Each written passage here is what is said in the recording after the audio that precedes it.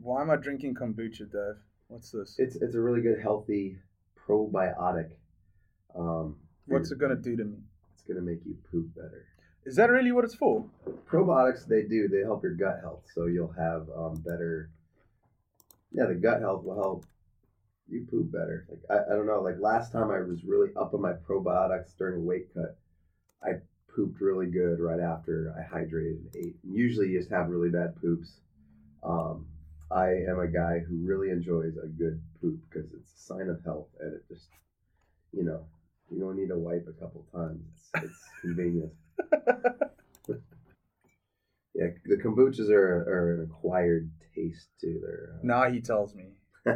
Well, I went instinctively for coffee because I'm a coffee person. I've never seen a coffee kombucha, so I'm kind of curious. Oh, you can be forgiven for thinking that this is a podcast with the ex-dead member of Motorhead, but it's actually a fighter. Dave the Pain Train. Yes. Nazani, welcome. Thank you. 10-point must, my friend. How are you today? It's good. I'm just sitting here on my electronic device being really rude. I'm trying to retweet, trying to post everything. It's fine. He's doing work for the brand Dave Pain Train. This is what you have to do all day in our new day and age. Walk around with your head slouched over looking at a computer screen. This is the proper way to interact with people. That's what I've learned. So, all right, it's gone. All right. Oh, that's the counter. Yeah. Don't worry. See, you can make a song out of it, then it's not going to be such a problem. Right. Funny enough, so you're here as a fighter. You're fighting on Saturday night, which is cool. I love fighters. I mean, Muhammad Ali is in the back there, looking over everybody. But Alaska. Yes. Growing up in Alaska, were you born there? I was born and raised in Anchorage, Alaska. Please tell me what that is like. I tell people Alaska's rough. It's hard to be an actual part of the United States. It's United States. I'm not going to say it's not, but I think there's a different flavor. Just like there's different regions of America that are just different. Seattle's different than Texas, different than Maine, different than New York, and like different regions of our country. I'm sure it's like that across the world, different regions of your country. But Alaska, just that it's up. There's a lower 48 states in North America, and then there's Canada, and then Alaska is on the top of Canada. So it's cold, it's dark. People tend to be a little more, and Anchorage is the city, so I had everything that a city would have, but I also enjoyed outdoors and hunting and fishing, stuff like that. And I tell everybody that people in Alaska they're either super tough, or they're alcoholics, or they're tough alcoholics. Which tends to be most of the population, right? Just a lot of tough alcoholics out there. Now, in terms of it being a city, like how big are we talking? Are we talking Cape Town size, Vegas size, bigger than those? 300,000-400,000. Okay, so yeah, it's moderate. Yeah, it's got a mall. It's got like it's got a mall. It's got malls. Well, it's weird. Like people go to Anchorage. It's like, oh my God, we're gonna go to the mall because they're miles and miles away from a mall, right? Like the shopping place. Like for example, the place I went to college in, Alamosa, Colorado, right? It was a town of 10,000 inside a valley with a bunch of random small towns in the middle of nowhere. But we had a Walmart. It was the super Walmart, the biggest Walmart in Colorado, and people would come from far and wide to purchase things at Walmart. So would like to drive a couple of hours just for the Walmart. Oh yeah, they would give out free dry ice, like dry ice because the people would go for so long to travel, so they would keep their stuff cold. By the time they get back to the house, their stuff's all going to be warm. Yeah, so they gave you free complimentary dry ice, which we would use to put inside plastic water bottles and blow them up. Like, can we have dry ice, please? And yes, and we put it in water bottles and blow them up. And the Walmart employed the entire town. It employed a good chunk of it. It was the only place that was open 24 hours, right? So 24-hour Walmart is like macro to us. Yeah, it's huge. Who goes shopping at 3 a.m.? Well, in Las Vegas, everybody. Right? Okay. A lot of people do. In Alamosa, I don't know. Like what we did sometimes because the bars closed at 2, and then we were like, we're hungry, and so we find our way to Walmart and buy things there and eat food. It was silly, but that was college. I was, man, over a decade ago. That is hard for me to think of myself as college as well. It was well over a decade ago. Wow. Oh God, what have I done? But back to Alaska, you said hunting, fishing. Yes. Is that something that you used to do growing up? Is it like ingrained in every person who lives in Anchorage or grows up in Alaska that you're going to learn how to gut fish from like the age of 2? Right. It's unfortunate that there are a few people who are in cities and stuff there, like Anchorage, who didn't get exposed to that. Like I got to, there's obviously those people, but at the very least, if you were somebody that didn't, get to experience it, you were exposed to people that were, right? Mm-hmm. Like, so, talking about catching a bunch of salmon and bringing it home and packing your fridge or harvesting a moose or harvesting a caribou from the wild isn't an uncommon conversation to have. Like, we would, and like even we would see moose walking through the city, right? Yeah. There's pictures of moose with Christmas lights on their antlers because they'll just casually walk. This is the biggest thing out there. There's nothing that messes with a moose, yeah, right? Like a bear's, like unless they see an injured one, they wouldn't mess with a moose, right? So moose will walk through the city and not. Can we cuss here? Yeah. They're like the honey badger. He doesn't give a shit, right? Like they don't care. They'll attack you. They're dangerous, right? They'll attack you if you get them aggravated or get in between them and their baby. But it's funny, they just walked around. He had the guy. He just had lights all over his antlers, and there's good pictures in the newspaper about it. It's pretty funny. But you'll see them all over. They'll hang out in your backyard for a couple days and walk off. Cool. And now when you say harvest a moose or a caribou, harvest just a diplomatic way of saying I shot the thing in the neck and I put it on the trunk of my car and drove it home. Yeah. Essentially, you just go out in the bush and you shoot them and you butcher them and put them in bags and then come home, process it, and put it in your freezer. And I say that because there's a difference between like trophy hunting, right? Like I'm a guy who's gonna go out and shoot something just to hang it on your wall, just to hang it. Yeah. And there's harvesting, and at home we grew up on wild game. We grew up on like I was fortunate enough again to have the most organic, natural food sources being put in my body with moose and caribou and even bear. We'd black bear. We'd make it in a hamburger and stuff like that, and sausages, and we would eat that, right? And I remember as a kid, one time we had a roast. I was like, "Hey, this is a pretty good roast. What is it, Dad?" And he goes, "Oh, it's at that point our free supply ran out, and so we bought a roast from the store." And he goes, "Oh, it's this cow." And I go, "Oh man, when do we get to go out and shoot a cow, Dad?" Because I thought that's how you got meat. When as a kid, I thought you go out and you killed things and you put it. That's because that's what I saw. Yeah. And, but then, in terms of like actually a bear burger, I've never heard of that. Right. An actual like what you I suppose what they're not grizzlies, they're black bears. Yeah, that's weird. And are they running around like a mock? Are there plenty of them? Is it a way of culling the system to shoot one every now and then and eat it? I mean, it's not like an endangered species or anything like that. No, Alaska, there's tons of bears, especially in Anchorage. They've been increasing the amount of bears. So it wasn't uncommon because I was a distance runner growing up, so I'd run the trails of Anchorage quite a bit. And towards the end of high school, I would run past weekly. I would run past a black bear, and I would always look for cubs and make sure there was no cubs and walk by. Or if I'd go fishing because they like to eat salmon, and so they're in competition with you. Yeah, they'll steal, like you'll catch a bunch of fish and put it on the side of the bank, and they'll steal it. You know what I mean? You're not gonna run them off. But like I've more than once I've been walking down the trail along the river, and I turn around a corner and there's a black bear just walking towards me, and usually at that point of the year they're not, they aren't dangerous because they're well fed, right? Like okay, so they won't kill you because they're psychos. They'll kill you if they need to eat you. Yeah, and rarely does a bear want to harvest and eat a human. You know, they don't have the taste for the flesh like most of them. But you know, in rare instances, they will eat a human. The only bear that will hunt and stalk and kill and prey on a human is a grizzly. No, a polar bear. Oh. And you get exposed to those when you work with the oil companies, right, up north. And there's villages up north too. There's not much civilization. Most people that get exposed to the far north, like above the Arctic Circle, which I did. I used to work construction for the oil companies, for Con Am Construction. I was a pipe insulator helper, you know. Made great money.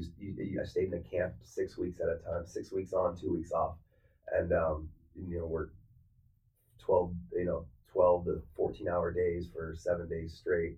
And, you know, did that for 6 weeks and then 2 weeks off.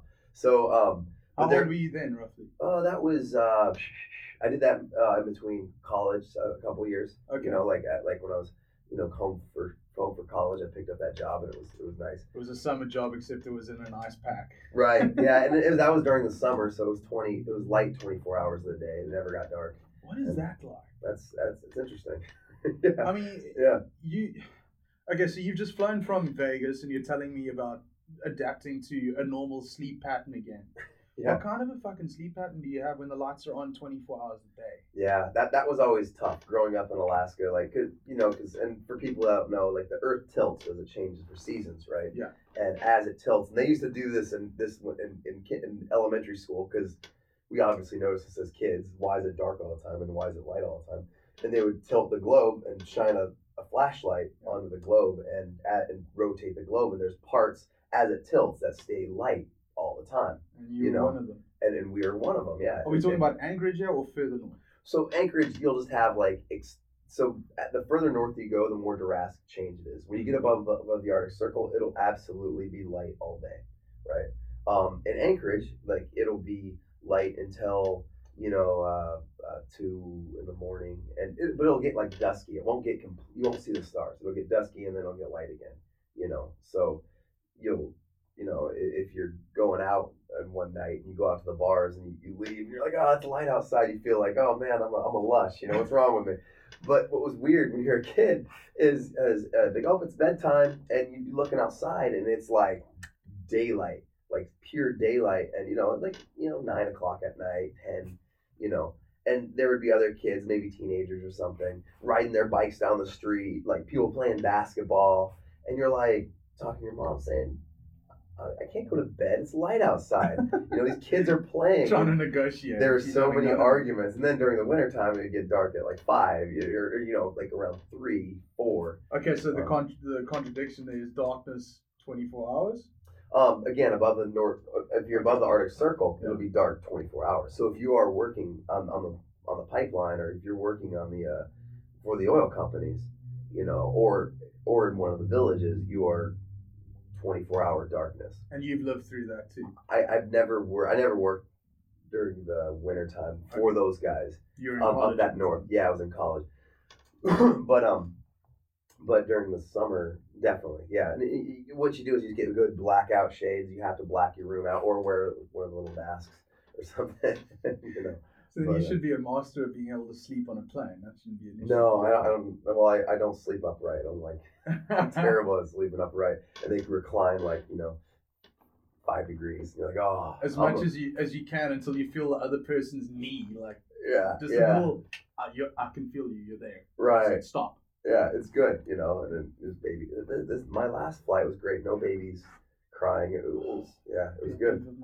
I think there should be a banning order on anybody who has a kid that is under the controllable age of, like, say, 9 or 10. You shouldn't be able to fly with something that's going to cry uncontrollably. Right. Because it fucks it up for everybody else. I'm right. sorry. It absolutely does.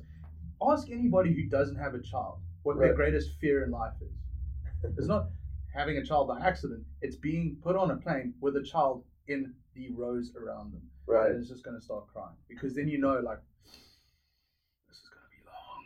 This is going to be long. Yeah. I don't know. I guess I just get used to it. It's I travel a lot. I get up traveling because I travel for the grappling promotion that I referee for, and I do this, and I don't know, I seem like I'm on a plane all the time. So I guess I got used to the soothing hum of a child's crying. It's squelching and screaming. No, it's the worst. And then in terms of, well, let's get stuck into how you got into martial arts anyway. Now, Right. You're a pro wrestler. For people who don't know what pro wrestling is, you're talking what you'd be more comfortable being referred to as like WWE style. Yeah, so like the main promotion would be WWE. Yeah. Right? Like, so it's that style of wrestling. Now, what did you get into first? Did you get into, okay, I'm going to say real fighting in terms of inverted commas, because there is a definite difference. Did you get into actual combat first, or did you get into wrestling first, and then which did you cross from? Let me see here. Let me see. Growing up, I was a hockey player. I grew up playing ice hockey. Of course. Yeah, in Alaska. Those were the cool kids, the hockey players. So. Were you the enforcer? Well, we weren't allowed to fight. You weren't allowed to fight till you post high school, right? You get in trouble for fighting. But there was body checking and hitting. Yeah. There was definitely, and I was the more scrappy guy. I was the guy that you dump the puck in the corner. Mazzani's the guy that's going to dig it out of the corner with the guys and then pass to somebody who had some finesse that could score a goal. Someone with more skills. Yeah, I was never the finesse guy, and I think as a mixed martial artist, I'm still not the finesse guy. I'm just the grimy dude, which and you just got to play the cards where they lie. Like I wish I had like the Anderson Silva like precision and fancy stuff, but I don't. I'm just a grinder and a guy that just can get gritty and get in and get out and whatever, come out with a bunch of bumps and bruises and hopefully win. That's what kind of hockey player I was. But yeah, so I grew up doing that. Yeah. Through middle school, I did started cross country, track and field. I did a little competitive cross country skiing, which was very popular in Anchorage. And also I did 1 year of wrestling as an 8th grader. So I did like amateur wrestling, which I lost a little bit throughout the season, but I went undefeated in the city tournament. And I ended up winning the city tournament, my debut of amateur wrestling. Right? What age is that? That was about 13, maybe. Okay, and so 13 is when you entered into martial arts for the first time. Yeah, I guess technically that would be my first martial art, and I think I did Shotokan karate for like 6 months when I was young, but that's fake. That's more fake than pro wrestling. What is that? I mean, I know what Kyokushin is. I know what point karate is. It's like like we just did like katas and stood and counted and punched and like broke boards and stuff. It's fake. Fake because the boards already had a little crack in them before you hit them. Well, you hit with the grain. I don't know that growing up and a UFC 1 in 1993 exposed all that, right? All the fake martial arts. Fake martial arts hashtag. That was my Trump impression. Fake martial arts. But it was very irresponsible in the sense that they gave people false sense of confidence. Like, hey, the secret ancient move, and it's gonna dismantle your opponent, and you should have all kind of confidence, but don't use this, only in self-defense. You know what I mean? And then all of a sudden you see UFC 1, 2, 3, 4, and 5 when they put them on a stage to where they could fight. They were getting stretched out of there. Dude, yeah, some grimy dude named Tank Abbott, some beer drinking, beer gut guy, which I love Tank Abbott. God bless Tank Abbott. Go and just wreck him, because this guy has done a bunch of real fights. A guy that's a wrestler would go and just take him down and pound the hell out of him. Hoist Gracie was, with finesse and technique, found grappling techniques to dismantle him, and then you found out which martial arts really worked. And so that was one of the things. But where was I at? I was talking about so I did Shotokan, which is fake, which was the guy, not Shotokan. Yeah, I don't know. I'm sure like there's probably going to be people out there, Paintrain, I did Shotokan, it really worked. Well, maybe, There'll be a bunch pitching up outside the gate of my house. Right. I see some pitchforks and some citronella candles. Is that a too soon kind of joke?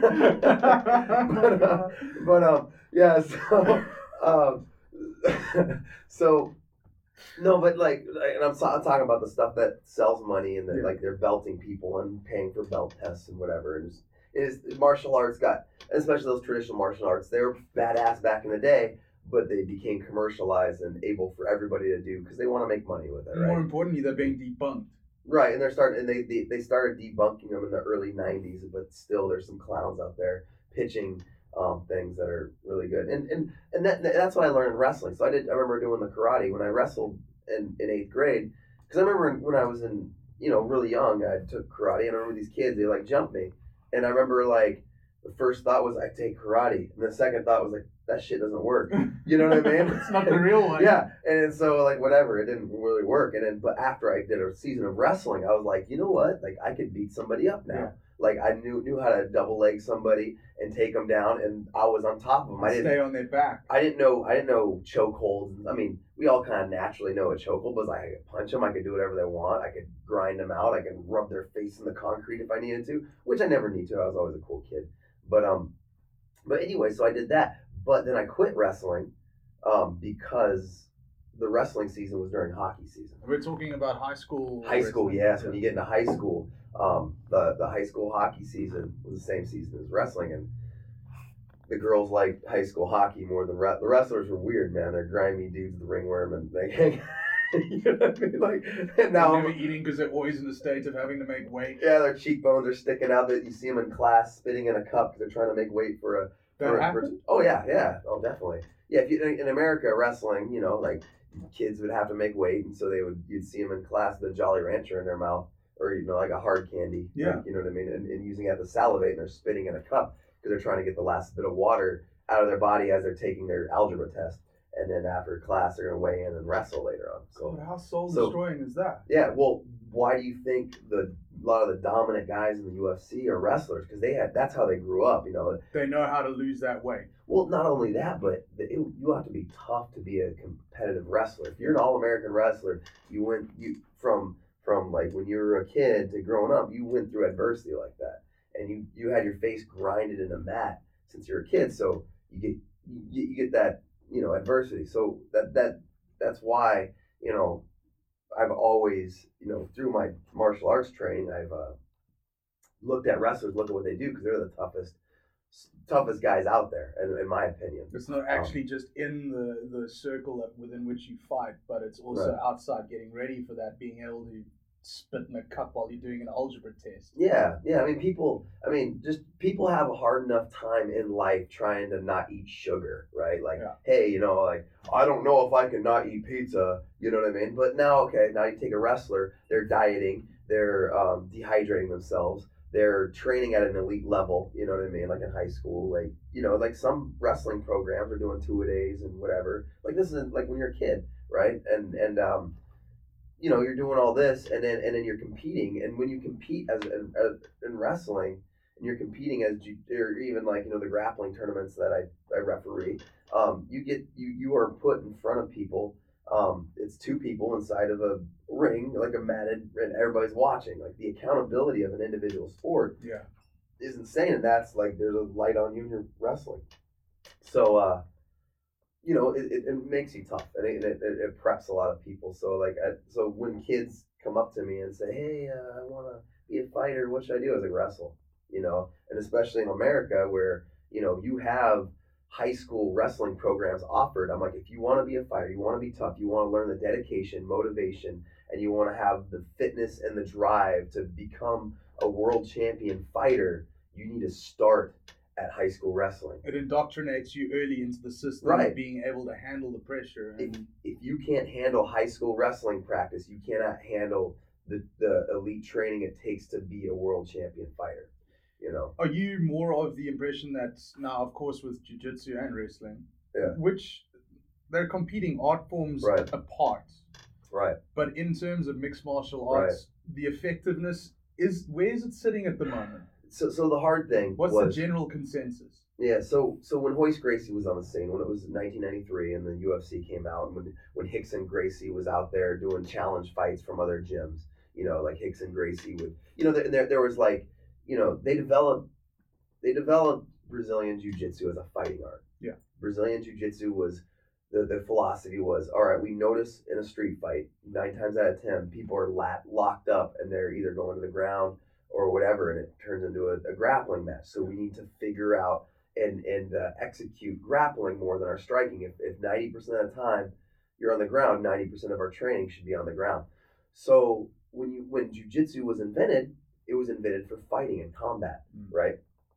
And when I started, I mean, I started 10 years, about 10 years ago, right? And my I probably started training more than that. And even before that, in college, I was watching tapes, and back I ordered Boss Rutan's 7 DVDs of combat, and it came with Bachelor Boss Gone Wild, which is a tape he sent out of his bachelor party. It was weird, but El Wapo, Boss Rutan is entertaining and charismatic and a great fighter. But so I was always studying that aspect even before I was interested in fighting, right? Like before I was like interested in actually training, because I was a collegiate track and field guy, right? I couldn't fight, like I wasn't supposed to, right? It wouldn't be conducive to competing at that level. But so jiu-jitsu started out that way, and then so you saw how well it worked with Royce Gracie and all that stuff. You saw him taking down these big guys and choking them out when he fought Kimo, who was this huge, roided up Hawaiian dude with tats everywhere, looking mean. Royce, gutted it out with him and ended up choking him. I think I went with the triangle choke. But so jiu-jitsu was a combat sport. And so like when I started my career, there was a jiu-jitsu gym in Anchorage, and I was like, so you had the option of doing jiu-jitsu as well. Yes. Basically I looked around for anything jiu-jitsu, right? And that was the school. And also I was like, okay, what's winning fights? Yeah. I looked at the techniques that was winning fights, and I noticed anybody who could grapple was winning fights at that time in life. And even, guys like Chuck Liddell, when they came on the scene, well, he was a collegiate wrestler, right? He knew how to grapple. Yeah. That's the way he was knocking people out, right? Not because he could, knock people out. He had the kickboxing experience, but he was wrestling. But anyway, so at that time in the beginning, the jiu-jitsu techniques were all based off of fighting and how somebody would come at you, and there was open guard and closed guard. And I remember just getting introduced to spider guard, and there wasn't a whole bunch of techniques out there, right? There was kind of like all these different, and now jiu-jitsu, like how it is now, there's jiu-jitsu competition, which is great. I'm not saying that it's a bad thing, because now people can train for something. Yeah. They can compete in it. I think training and having a training goal of some sort is great. All the clients I work with, I don't tell them to have aesthetic goals. You need to look a certain way, be a certain way, and having a thing to compete in is a good thing to do. So, so now there's a bunch of techniques and things, and the way jiu-jitsu works now is for sport jiu-jitsu, right? They're trying to get points. They're trying to find a submission any way they can, right? Even if even though they can be exposed to potential strikes. We're talking about like EBR style. Yeah, I'm talking. Jiu-jitsu? I mean, yeah. There's IBJJF rules. There's all kinds of different rules, right? Like the Naga has their own set of rules for no-gi competition. But but for example, depending on what your set of rules are, will determine on how you're going to grapple, right? Like it's common right now, and because I referee a lot of tournaments, it's common to pull guard, right? Instead of take somebody down. You touch them, make sure you touch your opponent, and then sit down. So you engage, and then you sit down. That's pulling guard. Yeah. And then from there, you can butt scoot and do whatever. And like in the street, that's not going to work. In an MMA match, it's not going to be very effective. Unless you're a wizard and they don't know. Get kicked in the face. Yeah, well, that'd be illegal. But unless you're in Japan, then rules. Then Japan, you can start kicking people in the face on the ground. But yeah. So jiu-jitsu, like pure jiu-jitsu, is starting to pull away from effectiveness. Not to say that there's not techniques there and there's not techniques derived, but if you're, and I always tell people to get a jiu-jitsu base. As you're starting, put your gi on and work with your gi and just use it, because it still opens up creativity. You kind of, it's, if you're rolling with the right gyms, it's generally injury free. You know what I mean? It's good. In wrestling has a lot of good aspect. So like if you're wrestling, generally you're exposed to a team. You learn how to compete. A wrestling team might compete every weekend. And this is, again, if you have access to a wrestling team and wrestling tournaments and stuff. And you learn like hard training. But the problem with that is like they might stick their neck out too much. They're susceptible to chokes. Some of their techniques might necessarily work. They want to they'll expose their back, because you don't want to be pinned. So you got to get out of the habit of exposing your back. So there's small things like, but having a wrestling base, I always tell people, like, so if I was talking to a kid growing up, especially in the U.S., right? I don't know what the thing would be like here in South Africa or whatever, but in the U.S., I say, hey, join your high school wrestling team, and then when you get older, start learning how to box, or maybe start boxing now, but don't do too much impact because you don't want to affect your brain too much before it develops 100%, right? Yeah, in South Africa, I think, well, specifically in Cape Town growing up, I knew way more guys doing judo. Right. Then there was no wrestling. Right. Wrestling was always something that happened in a Bloemfontein in the Free State. Mm-hmm. The Afrikaans guys up there was like a little crew of them that wrestled, and any Olympic wrestler that's ever come out of this country has come from the Free State. Right. I stand under correction. This was a long time ago. So I'm not entirely sure that wrestling has blown up in this country. Jiu-jitsu has overtaken. Yeah. Because I don't think wrestling was ever really there. Right.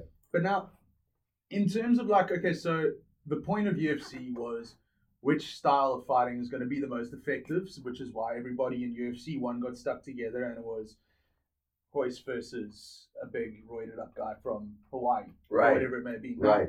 Within those fighting martial arts, is there a rivalry between jiu-jitsu and wrestling, and going among themselves, which is the more effective tool to have on the ground? Right. Or are they kind of respectful and saying that the styles are completely different and you can't actually compare the two, like, say, boxing and martial arts, mixed martial arts in general, put it that way? Right. Is there that kind of a sort of a mentality towards it, or the wrestlers like generally, nah, wrestling's what you got to do, not jiu-jitsu? How does that kind of go? I mean, I think if you're in the mixed martial arts game, right, the best people are open-minded people, right? This is really nice, by the way. Do you like the kombucha? Yeah, nice. Kombucha coffee. Yeah, I'm good. I gotta try that one time. I should have bought that too. I get a little hit of this. Is a little bit of vinegar to it? Is that like a normal thing? Yeah. It's kind of it's fermented, right? Okay. It's a fermentation process that happens. So then, like, what? I'm gonna hit the John straight after this. Maybe, who knows? It'd be great. Maybe nice and solid. But so the rivalry, right? Like you're describing here.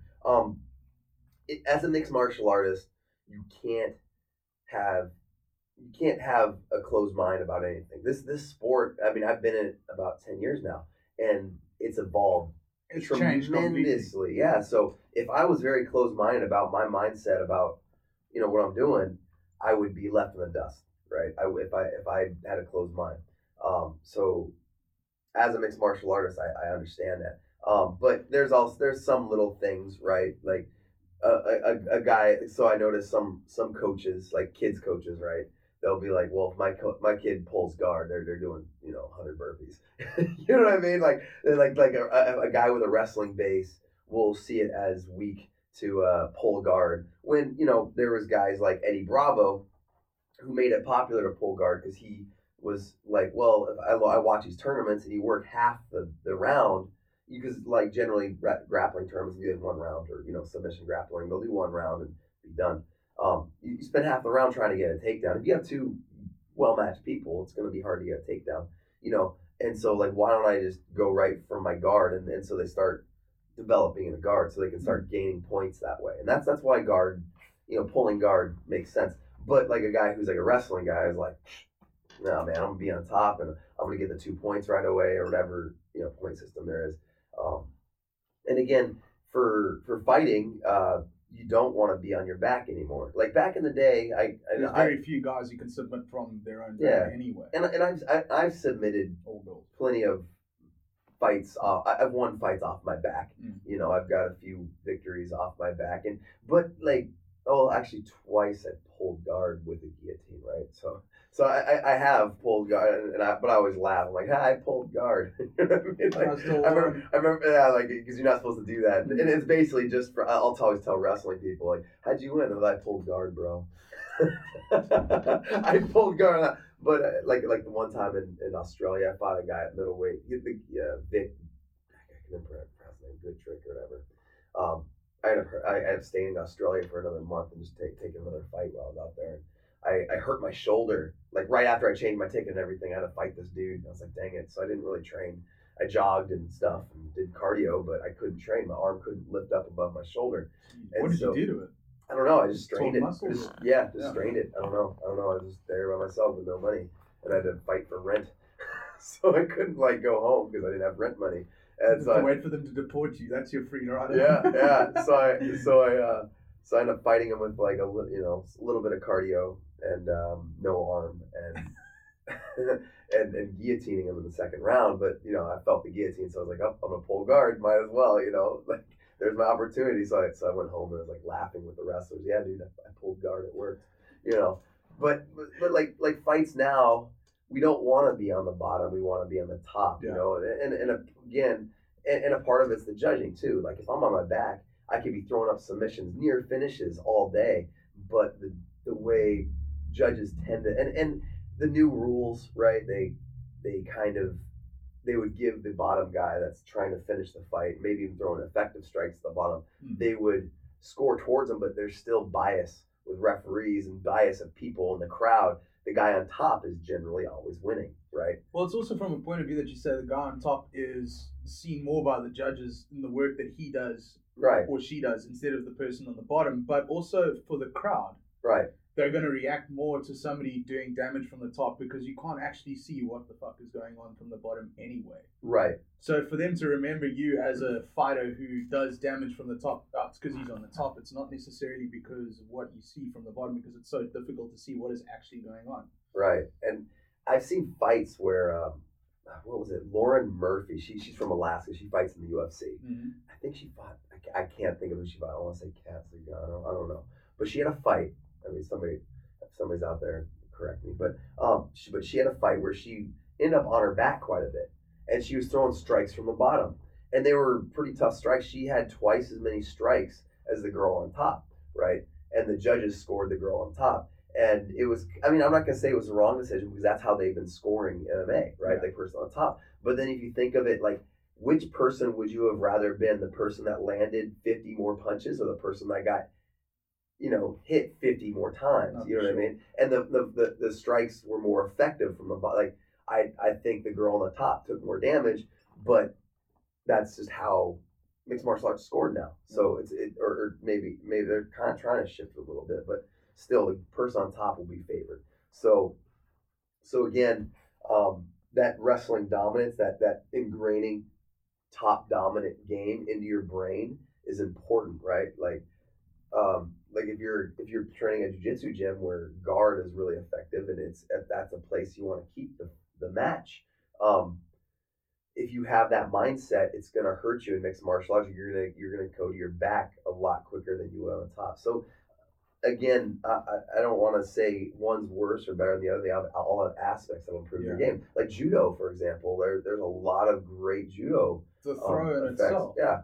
Like there's people, if your hips are in the wrong spot, they look at Carl Parisian back in the day. He'll fuck you up in a throw. Right, he messed people up. Why would I want to do a big double leg if there's an easy trip? Like that the overall energy expenditure. The economics of it all is in a judo sense. They know economics. Right. So if I have effective judo, I can be economically sound, right? And you saw that with Ronda Rousey in the women's division too. She didn't have to grind out a victory. She would be very slick. And then the judo, you train to finish, because I don't know judo rules exactly, but I know you have a short amount of time to have a submission. And so, like Ronda, for example, she would throw in a submission like lightning quick, and it helped her game in mixed martial arts for sure. So again, every aspect of you can take something from almost any martial arts, and you just got to pick and choose the right stuff and the right things that are effective. And you can't completely throw something to the wind, but also really analyze and think about what you're doing. And so it's a thinking man's craft right here, So from college wrestling or just in high school? Oh, just 8th grade. That's all I wrestled. Me personally wrestled. That was your wrestling career, was 8th grade? That was my debut, and I rode out in the sunset in 8th grade. Okay, so where did it go to from there on your martial arts journey to get you to where you are now? What was the next step for you? So I went to high school, did ice hockey for a while, and then track and field and cross country. And I was a distance runner, right? Like I specialized in the 1600 meters and in the 3200 meters. And in college, I ended up running for a Division II school, NCAA Division II school called Adams State College, which they had a legendary history in Division II. I knew I wouldn't be able to. I wasn't skilled enough. Like, and in my mind, I was like, well, I'm not doing well. I was doing well in running. I was like, a contender in state championships in Alaska, and I did really well. But I was like, well, once I focus 100% on running, I'm gonna get really good. But then I learned something called genetic potential, right? And like, if you look at me now, I'm kind of like stocky, and I have a big. You don't strike me as an endurance runner. No, but I was much smaller than like what I usually weigh in is what I walked in at. Like I usually weighed in at light. Like I'd walk around soaking wet at 155 pounds. I don't know, whatever, 70 kilos. I think. I don't know. Yeah. I think that's what lightweight is. But so that's what my walk around weight was. So I was thinner, but it was kind of like we ran a lot there, and I ended up catching injuries. I did the steeplechase, right, which is 3,000 meters with 5 hurdles. Mental. Yeah. That's in the water over the hurdle. Yeah. There's one water pit forward. And you don't even canyon. No, and that's what I learned. Well, we had a guy from Somalia on our team, and right? he fucked all of you up. Yeah, well, and he wasn't the best, right? There was a few guys that were, but he was the top one of all Americans on our place. But I remember like watching him. He had an injury, so he got all fat, like and fat for a Somalian. His name is Muhammad, and he got like a little belly. And then like 1 week later, he got healed, and he didn't cross train too much. He was just like kind of depressed because it's the first time he ever got injured, right? And so he got done. And like 1 week later, he like beating me again, and I'm like, this is bullshit. like you know what I mean? Like I'm doing everything coach says or whatever. And well, what was funny is talking about genetic potential. Mo, we called him Mo. He came. He come after he retired.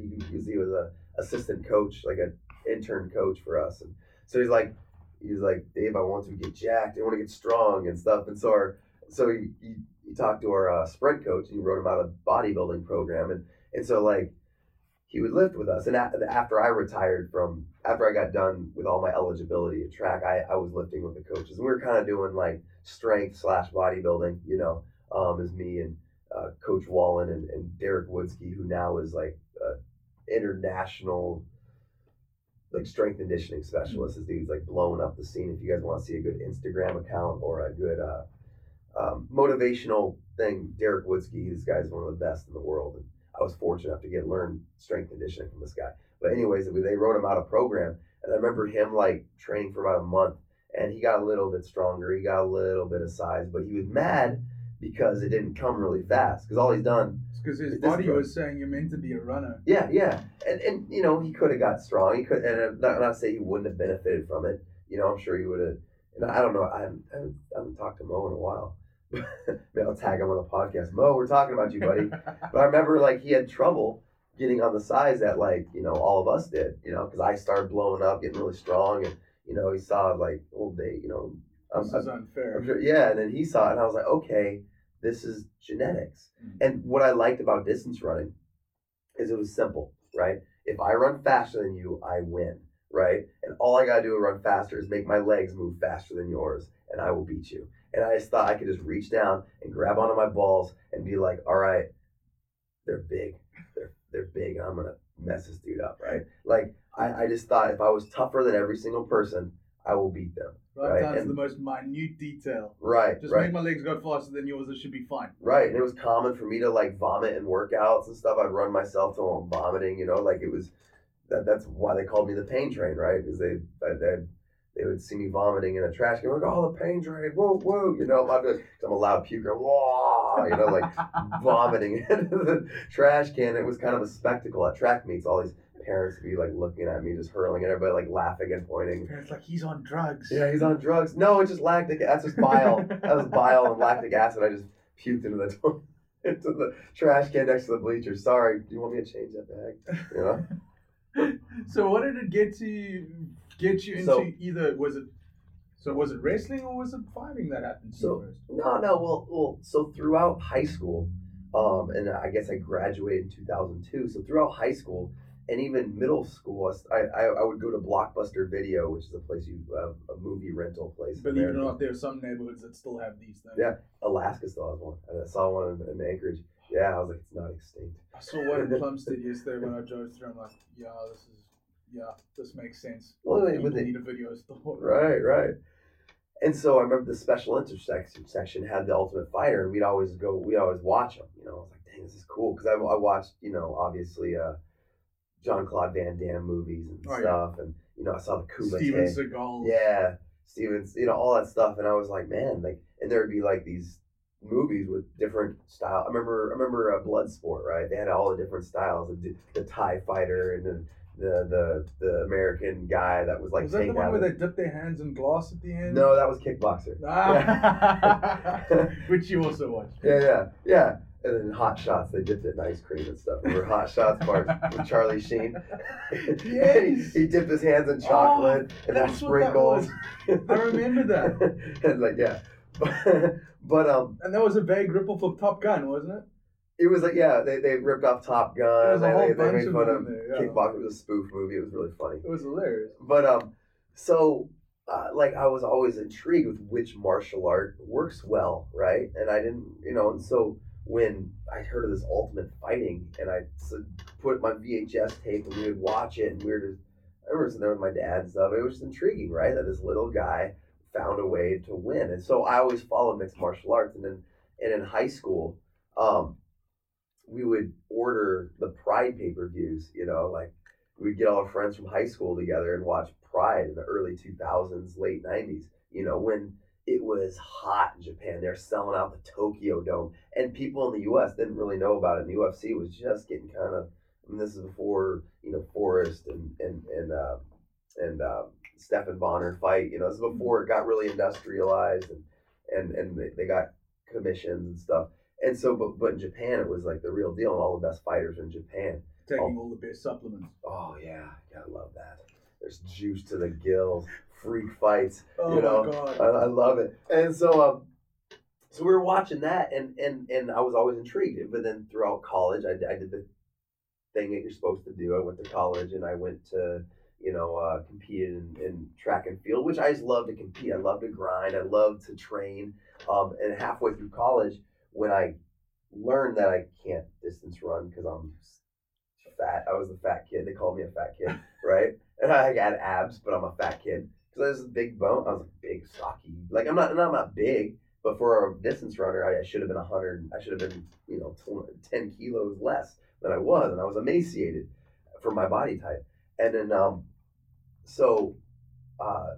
I did that, and then I started the decathlon, the sprint coach, because he just saw me just depressed and broken down. Dude, I can't do this distance run thing. I kept getting hurt because we would run 7 days a week, and then Monday through Friday would be twice a day, right?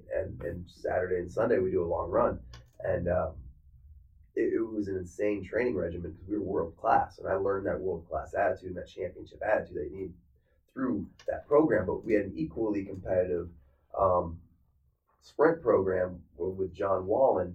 He put this together, and he was just a great dude. And he saw me, and he saw my work ethic, and he saw like what I had, and even though I wasn't as good of a distance runner as I thought I would be, people saw it, and they're like, dude, this guy works hard. They enjoyed having me because I would give it my all every practice, every day. Your attitude was right to be around me. Right, and it didn't, whatever I had didn't come easy, right? I put in the time, and I put in the grit.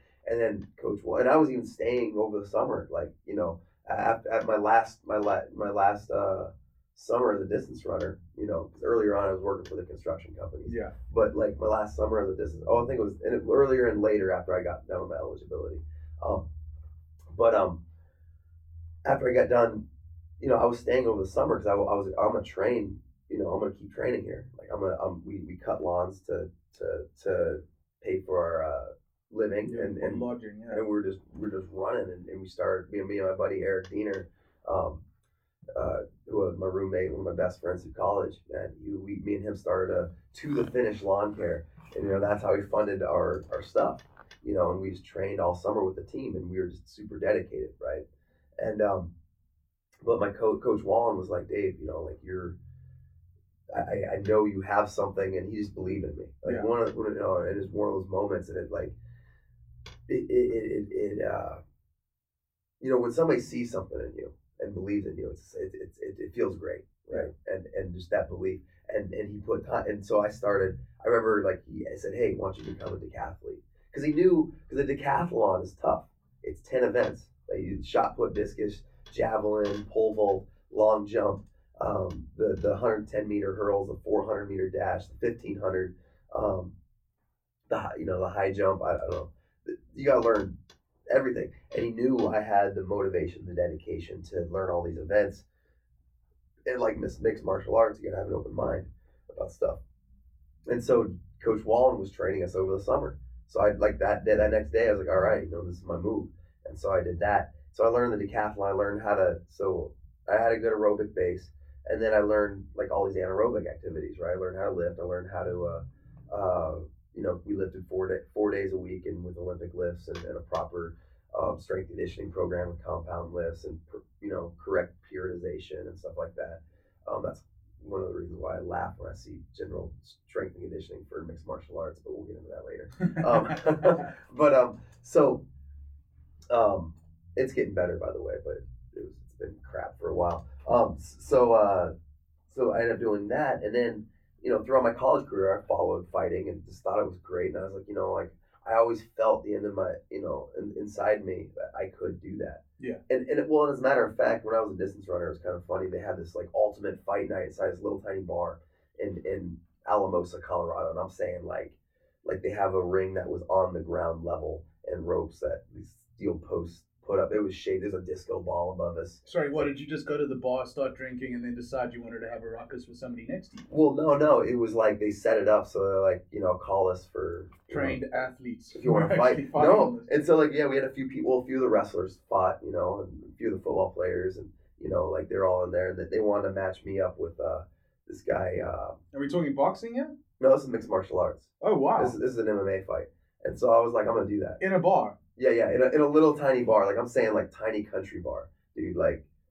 there's no commission, no, like, I don't know, it was sketchy, right? I have a VHS tape of this. There's one VHS tape of this, and like, and so I was a distance runner at the time, right? And I was like, I'm gonna do that. I want to fight. You know, that'd be cool. Was this your very first competitive fight? I guess. Yeah, I guess. Was in a pokey little bar on a Friday night.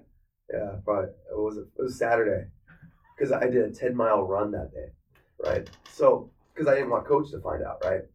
So, I was telling my buddies, and I was like just sort of wrestling with my friends, practicing all the moves that I saw on TV. Yeah, and I was reading, and I read Ken Shamrock's book, Enter the Lion's Den, and I was practicing all the moves in there, right? And so I get in, so like I'm keeping it secret. I only tell my close friends, and coach, I didn't want to tell him because I don't want him to kick me off the team, right? For doing something that would like keep me from getting hurt.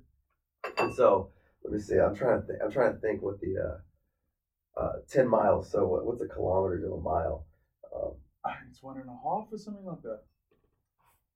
How many miles is 10 kilometers? Oh wait, hold on. Other way around. No. Siri, I'm gonna ask Siri. How many kilometers is 10 miles? Let's see if Siri. The answer is 16.09 kilometers. Yeah, so I ran almost that's not short. I ran 16 kilometers, and that you would average at least 16 kilometers a day, right?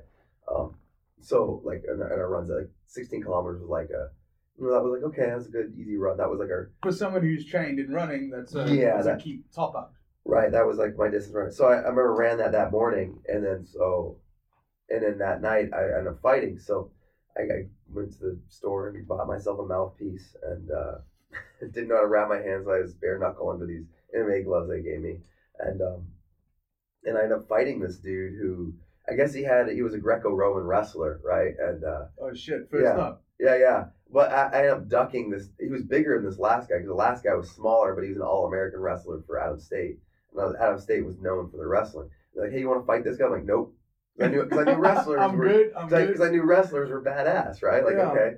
And they said, match up with this guy. And they're like, oh, by the way, he's a former Greco-Roman wrestler. And I was like, damn. But he wasn't a collegiate wrestler. I'm like, okay, whatever. because I knew guillotine. But he was a former something.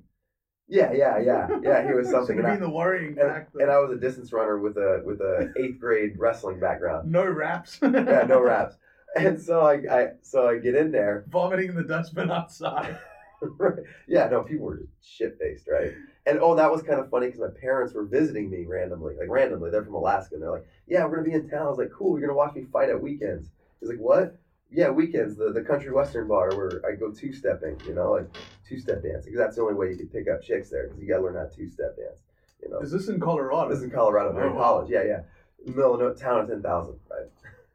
And so we're in there, everybody's pissed drunk and like crowded around this ring, and I get in there and we go in there and fight. And this dude takes me down, and I'm like, I kind of know the defense for things, and he isn't really getting strikes in. From what you had read in a book. Yeah, and so I'm like, okay, I'm gonna pull guard and make sure I'm in guard. And so he's not really landing much, you know what I mean? And then so during the first round, like 2 ring girls that they hired, like random ring girls, right?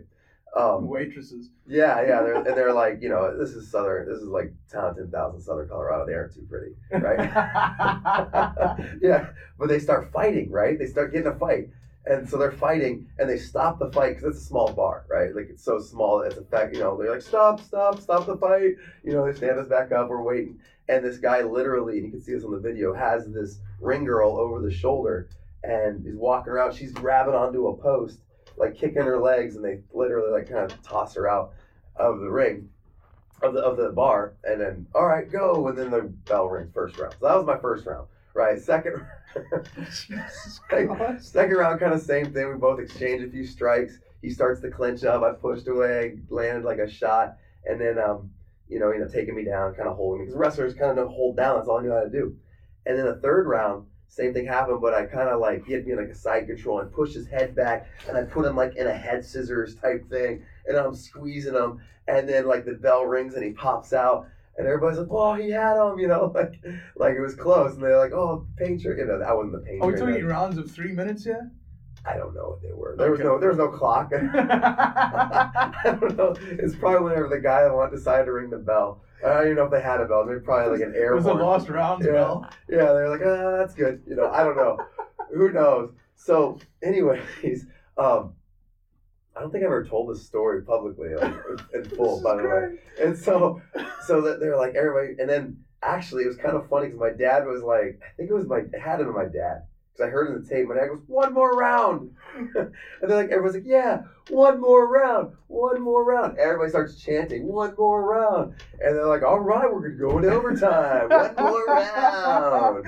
So you rewrote the rules to get 1 more round? Yeah. Because your father was basically saying, "Oh, you want to fight? Okay, let's see this. Now bring it." Yeah, because I almost had him, And so my buddy's like, "Yeah, 1 more round." And the whole place starts chanting, "1 more round, this is 1 so more round." Cool. And then, of course, they took me down, and he held me, and then, he won the decision or whatever, and I think the guy won $50. I won nothing. Not even a beer. Yeah, I think. Well, yeah, I suppose the crowd were buying you. Maybe so. I think. Well, what's funny is because I had to run probably about 24 kilometers the next day because it was our long Sunday run, right? So I went home and went to bed. I didn't even buy. I went home right after. I didn't buy. And during cross country season, we didn't drink at all. So I didn't even get a beer after the fight. How many more of these bar fights did you compete in, or did this kind of light the fuse for the rest of your career? That was just one, and then, but I think my fuse was lighted as soon as I saw UFC. You know what I mean? And I was just like, I want to do that. I think I'd be good at this, and and even my friends were like, "You'd be good at that, Dave," and I was like, "Yeah," because I was a tough, scrappy dude, like in every sport I played. And they didn't pick you to be an accountant, so no. The fighting seems the right fit for this guy. Which, shame on them. Now here I am fighting for peanuts all around the world. No health insurance or whatever. Live in an apartment, broken down car, whatever. Thanks, guys. Thank you. Thanks for talking to me and setting me straight. I'm doing great. Got some drain damage. Drain damage, yeah, of course. What did I say that wrong? No. But you said it like a fighter would be expected to say it. Drain damage. So then I did the decathlon, and I got back home after college, and it's like college is just almost as silly as fighting, right? Like you spend all this money, you go in debt and stuff. Unfortunately, my college, I had a lot of money saved up for college through the permanent fund dividend, where like they pay you to live in Alaska. To stay. Yeah, well, because the oil companies make money off of state land, and the interest off the profits they make get divvied among the citizens. Yeah. So my parents were nice enough to save that for me. Some parents like, hey, we're gonna buy a snowmobile, and so they like, here's $100, kid. They're like, yeah, I got $100. Or here's a PlayStation. Like, yeah, I got a PlayStation. When their parents spend like $2,000, like buying a snowmobile, and they're like, but then my parents saved it up, which was cool, and that funded a lot of my college later on. From when I was a baby to when I was 18, I had all this money saved up, which I'm really thankful for that. They used that opportunity to give me an education, and that school was relatively cheap. There was an organization called Western Undergraduate Exchange where I paid like a percentage of the in-state tuition, so it was affordable to go to school out of state, and so I did the All-American thing where you're supposed to go to school and graduate, and I graduated with a degree in human performance and physical education with a minor in coaching, and I was like on this pre-physical therapy track, and I realized, med school, like, I don't know, I noticed physical therapy was kind of lame because you're just dealing with old broken people and stuff. You know what I mean? Like, I was thinking like sports and stuff, but yeah, I don't know, like generally I was like, I don't know if I want to do that, and so I went back home. I worked construction. I substitute taught. I was a head coach for a head coach. I was like 25. I was a head coach for cross country, track and field, and a hockey team all in one. Wow. Throughout the year, I was a head coach. My buddy and I, Sean Rafter, a guy who grew up playing hockey, he was the other Bartlett head coach. And here we are coaching against people that we played against. You know what I mean? Yo. Like I played against that kid, and I'm like wearing my tie, I'm standing on the bench, like, all right, let's change the lines up, boys. These former like professional hockey players, and me and my buddy Sean Rafter, like taking the reins, and they're all old school, like our old high school that we used to compete for. So anyways. But when I came back, I was like, well, I gotta keep training. Like, I'm too young to like just be a person and I don't know, lift weights and stuff. I gotta train for something, man. And I was like, I went to join that jiu-jitsu school, and with the secret intention of fighting. Like, I never told anybody. I wasn't that guy that was running around, but I'm coming to this gym and I want to fight. You know what I mean? like I just trained, and then eventually I got to the point where I did about a few months of jiu-jitsu for a while, and then started dabbling in the MMA practice. I told him, hey man, I kind of want to fight, and I did my first fight in Fairbanks, Alaska, in the Carlson Auditorium, and I watched that fight. The knees. I saw, yeah. He was just completely overwhelmed. But I mean, you can also see the body shapes. I was like, Dumpling Boy's gonna get fucked up. Yeah, I was a collegiate athlete who lifted weights. You were pretty stacked when you walked down those stairs through that smoke. That was quite an entrance you made there. Yeah, I knew the showmanship then. Something. I was figuring it out. But the thing was, the thing was is that like I was gonna do one. I was like, let's try it out. And what was funny about that fight, I was at jiu-jitsu school. I was like, I'm gonna take this guy down and submit him, whatever. You were kneeing him. I know. I ended up getting a clinch. I need the hell out of him, and he got knocked out. And I was like, oh, this works. few knees to the body, and I clipped him in the chin, and he went down. I was like, I kind of stood up. I was like, okay, that was weird. You did look a little bit shocked in the video. It's on YouTube weird. If you want to go and check it out. Yeah. What was his name? I think it was Dave Mazzani's MMA debut or something like that. That's what it's listed under. But it was really weird. Just okay, but it was a challenge. It was something I wanted to keep doing. I saw these these people on this big stage. I looked at Japan. I want to fight in Japan. Here I am in South Africa, which is kind of funny. Japan. Yeah, I was like, the other Japan, South Africa. I wanted to fight in Japan. That was my goal. Like, I didn't care about the UFC. I was like, I want to be on Pride. I want to fight in Japan. Because at that time, that was the preeminent organization. And the thing is, like, in America, when you watch before the Yakuza shut it down. Yeah, right. But in America, there's guys with mullets and like beards, like, knock them out. I don't know anything about the sport. art, Yeah. you know, like I want to see blood. And to me, it was a beautiful art. Yeah. To me, there was jujitsu and there was these transitions, but the Japanese respected it, right? The Japanese would see a sweep and they go, oh, Yeah. and they clap their hands, you know, so I wanted to go to Japan because they respected what I did and they appreciated win or lose. They respected the people that are in the cage. And the problem I had with American fans is they would they just want to see blood. They want to see you get concussed and knocked out. They didn't appreciate the art and the beauty of mixed martial arts. And, you know, they would appreciate the winner and push the loser to the side. Yeah. Right. And the Japanese crowd respected anybody who stepped into at that time it was a squared circle, right? It was inside a ring. And that's how I feel about the fight. Like if you train hard and you step into that cage, I respect you, you know, whoever you are, right? Like I have, even if you're standing across from me, I have respect for you. Absolutely. You know, it's not, you know, because you both invariably went through hell to get to where you are to stand opposite each other, and that's when the other part of the hell is going to start. Right, and there's chance of paralyzation, there's chance of death. You can injure a limb to the point where you're not going to train anymore, and you're not doing it for a lot of money. Like there's very few fighters that are making a lot of money at it, and all of us, we're doing it for the love of the art, love of the sport, and we're doing it for people's entertainment, and we're doing it to entertain people at home. At the end of the day, that's what it is. But also, there's such a fair slice of adventure involved in this because, like, how many countries have you fought in now? I fought here, Australia, Canada. I've cornered in Mexico. I've fought all over the United States. Maybe we'll see.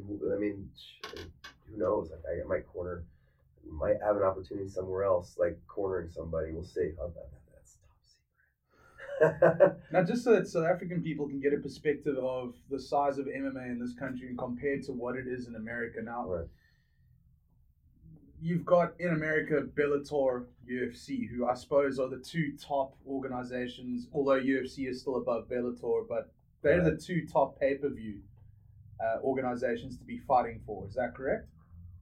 Yeah, I mean the Professional Fight League is kind of formerly World Series of Fighting. Okay. They're kind of making waves, but is that now the third sort of position, number 3?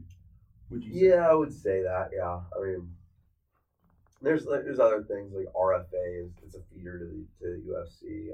That's like a West Coast one. There's different shows, but I would say televised and stuff. Those 3 would be the biggest ones. But then even the smaller shows that you're talking about selling out like maybe 1,000 people, there's tons of those organizations in America. Yeah, they're all over, and there's a lot of issues with that, right? Like from commissioning issues. Yeah, sometimes commissioning issues, right? So, like there's issues as far as like a small promotion, they'll find ways to make it inexpensive to put on their show. Drug tests aren't being done. Yes, right. So they'll do things like put the fight on an Indian reservation, right? Okay. What's the mindset? I kind of know, but I know there's a lot of people who aren't. So there's an Indian reservation where they kind of have their own set of governing body there, right? Like we're talking law. Yeah. So there's different laws. So that's why you'll see so the state of Nevada, we have gambling, and that's just like kind of a state thing. But in other states, where the Native Americans have a territory, right? They kind of govern themselves, and one way to produce income was having casinos, so they would allow gambling, for example. And so if you have a fight in a state that has commissions, you know, like athletic commissions, well, if you're on a Native American Indian casino, right, you don't have to abide under a commission. So there's different, or if you're like fighting in Alaska, for example, I still don't think there is a Alaskan Athletic State Commission. No, there's none. So like as far as, you know, so it's up to the promotion if they so choose. And I believe, and I'm not 100% sure, I know it was like this in the past, like the EFC, they do this, all the drug testing, all the they watch, all the weigh-ins and stuff. They do that on their own, and to make sure they try to hold up to the standard of a major athletic commission. Yeah. They put in their own money to make their promotion legitimate. It's not forced onto them by a commission. Yeah, that's because MMA somehow has still boxing Right. in South Africa. You get boxing South Africa, Right. which is legislation. Mm-hmm. There's the Boxing Act, so it's a law in the country, and it's basically government run. Right. Right. They're the commission involved. Right. MMA, because it's so new, never got absorbed into the Right. Boxing Act. So they're still on the outside doing their own thing, Right. but having to adhere to the same international standards that you would expect at the UFC. So Right. they're looking at the UFC, they're doing a lot of the same things the UFC are doing in terms of, hopefully, drug checking and all that sort of thing. Although it's definitely not as stringent as America is, because there's no one knocking on someone's door at 3 o'clock asking for a vial of their urine. That Right. doesn't happen yet. Right. But there is some form of people like watching after the whole drug situation, which is Right. probably the most important. Right. But they're going to be absorbed into that government system, and unfortunately, in this country, it will be a fuck up. Right. Right. So enjoy it while it lasts. Yeah. MMA in Well, South so- Africa, enjoy it while it lasts, because as soon as the Boxing Act gets involved Right. and Boxing South Africa gets involved, they're going to want their cut, and Right. they're going to put their people at the cage. You have no Right. experience in mixed martial arts. Right. And there's going to be a good 10 years where the sport is going to be very unidentifiable in terms of things that are happening. But And that was the issue in the United States with the Nevada Athletic Commission and stuff. You'd have boxing judges.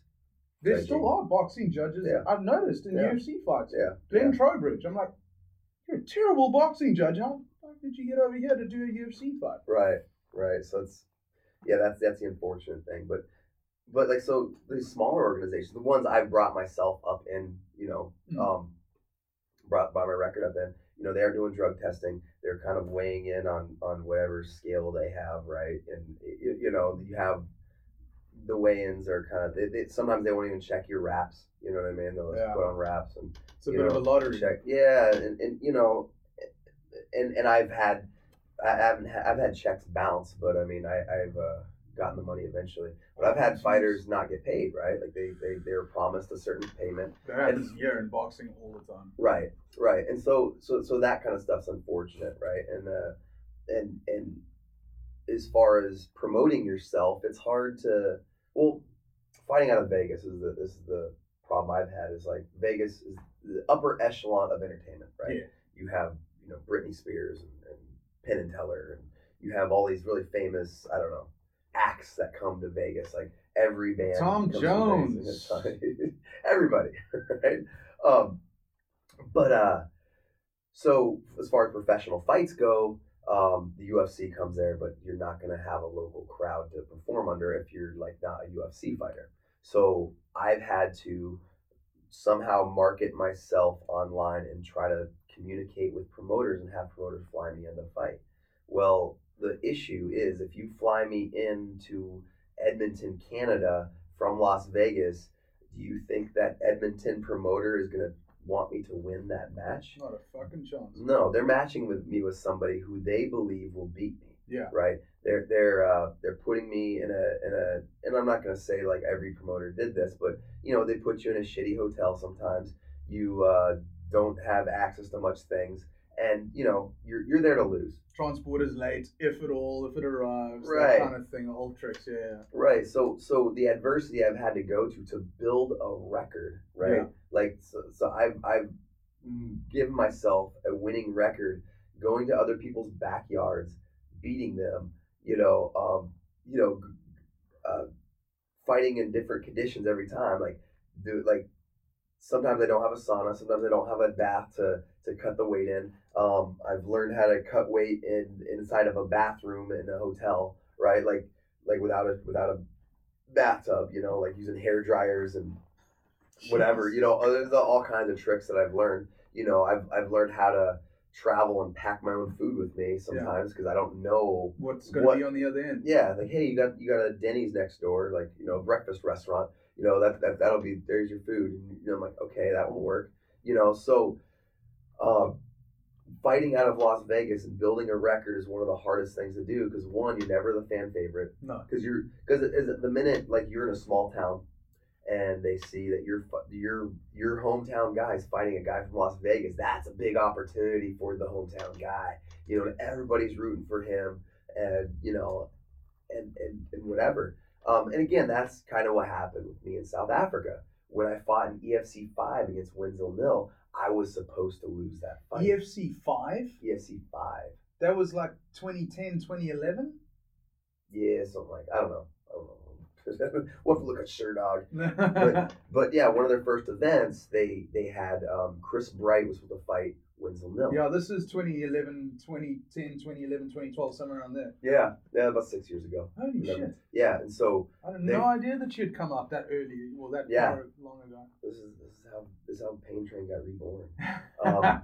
So basically, I was training out of Las Vegas. That we were going through a recession in the United States. I was coming off of 3 losses out of Alaska. Yeah. Right? I lost a local fight against a rivalry, and I got flown out to Edmonton a couple times because these guys like, hey, you want to fight in Edmonton? I'm like, yeah. You know, I was young. I was like, I'm gonna travel to fight. This is awesome. Yeah. You know, and I fought these Edmonton boys. One of them, Claude Patrick, he beat me second round, ground and pound.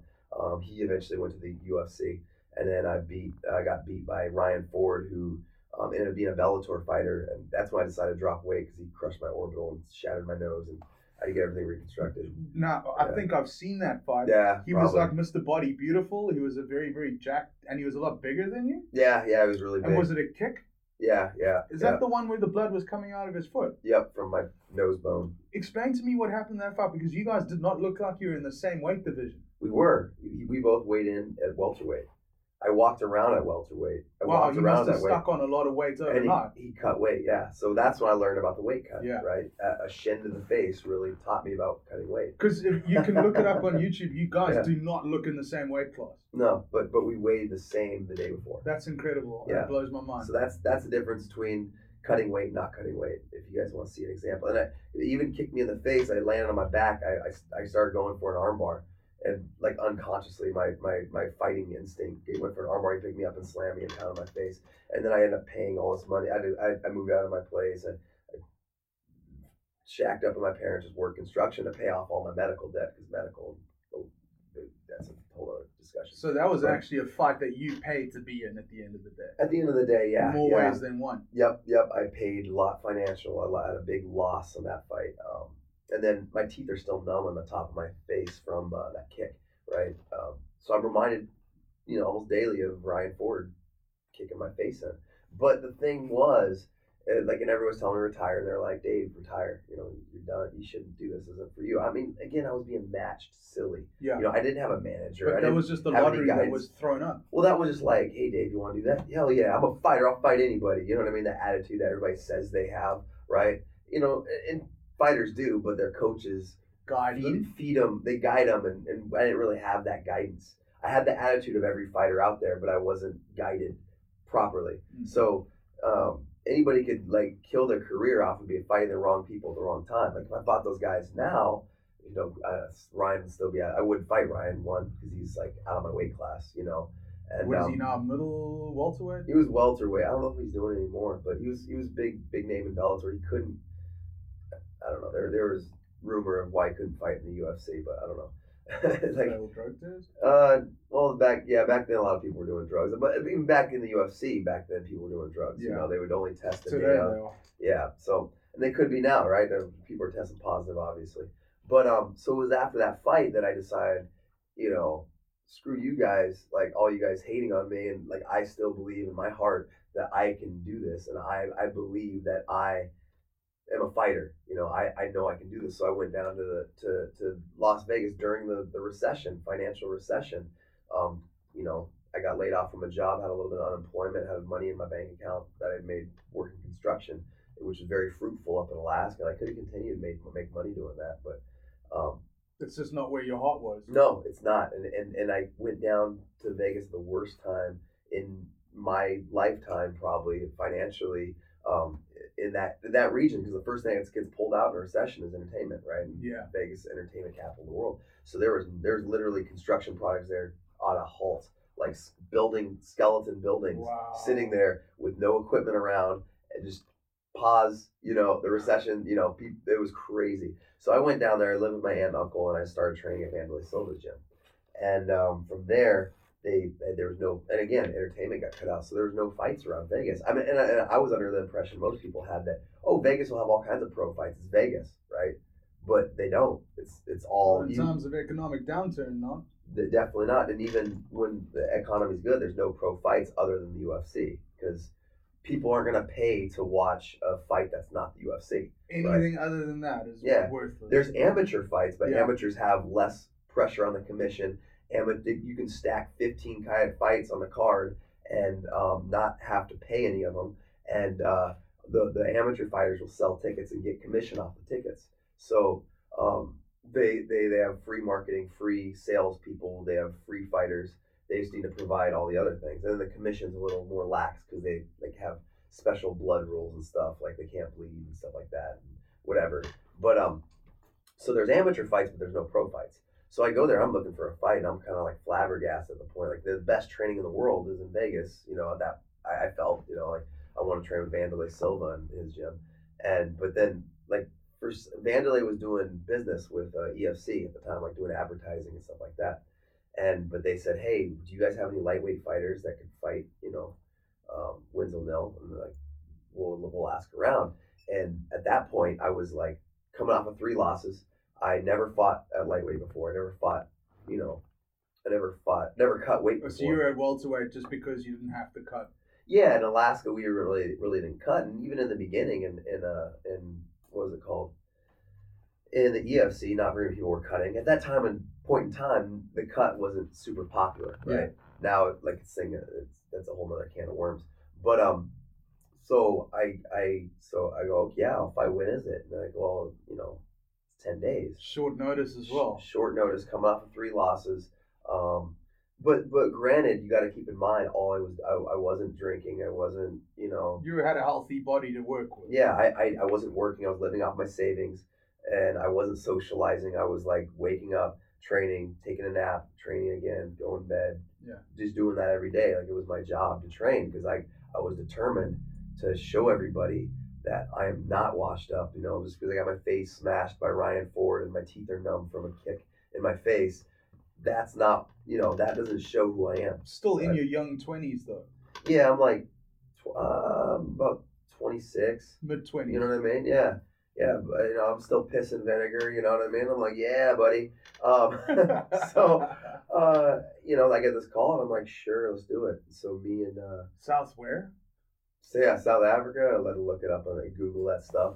And I show up and I find out, dude, this is the Coca-Cola Dome. There's like 7,000 people. This is huge. You know what I mean? And I'm fighting like on this big, like cards that look bigger than some UFC fights. Yeah. Right. And so like I'm freaking out, and my confidence was super low because I haven't won a fight in over years. You know what I mean? Yeah. Though that is. Yeah. What a mindset. So, but I come into the scale and I'm shredded, right? Like I'm in shape. I'm shredded. I'm in shape like I did an 8-week camp, and the odds were way against me. Like if you bet on me, you would have made some money, because I went in and I ended up getting the submission from Winslow, first round, and I literally I literally get up and I'm like, oh my god, like I sunk in this. My confidence is so low at that point, and I was training my butt off, and for whatever reason I just couldn't get my confidence back. I had 3 losses, man. My last one I got devastated, and although I was prepared, I remember sinking in the choke. It was locked in, and the thought that went through my head, I was like, I wonder how he's gonna get out of this. Like he's surely gonna get out of this. I wonder what he's like. You were watching somebody else doing it. Yeah, I was like, oh, this guy's gonna get out, and then all of a sudden he tapped, and I'm jumping around the cage. I'm like, holy crap!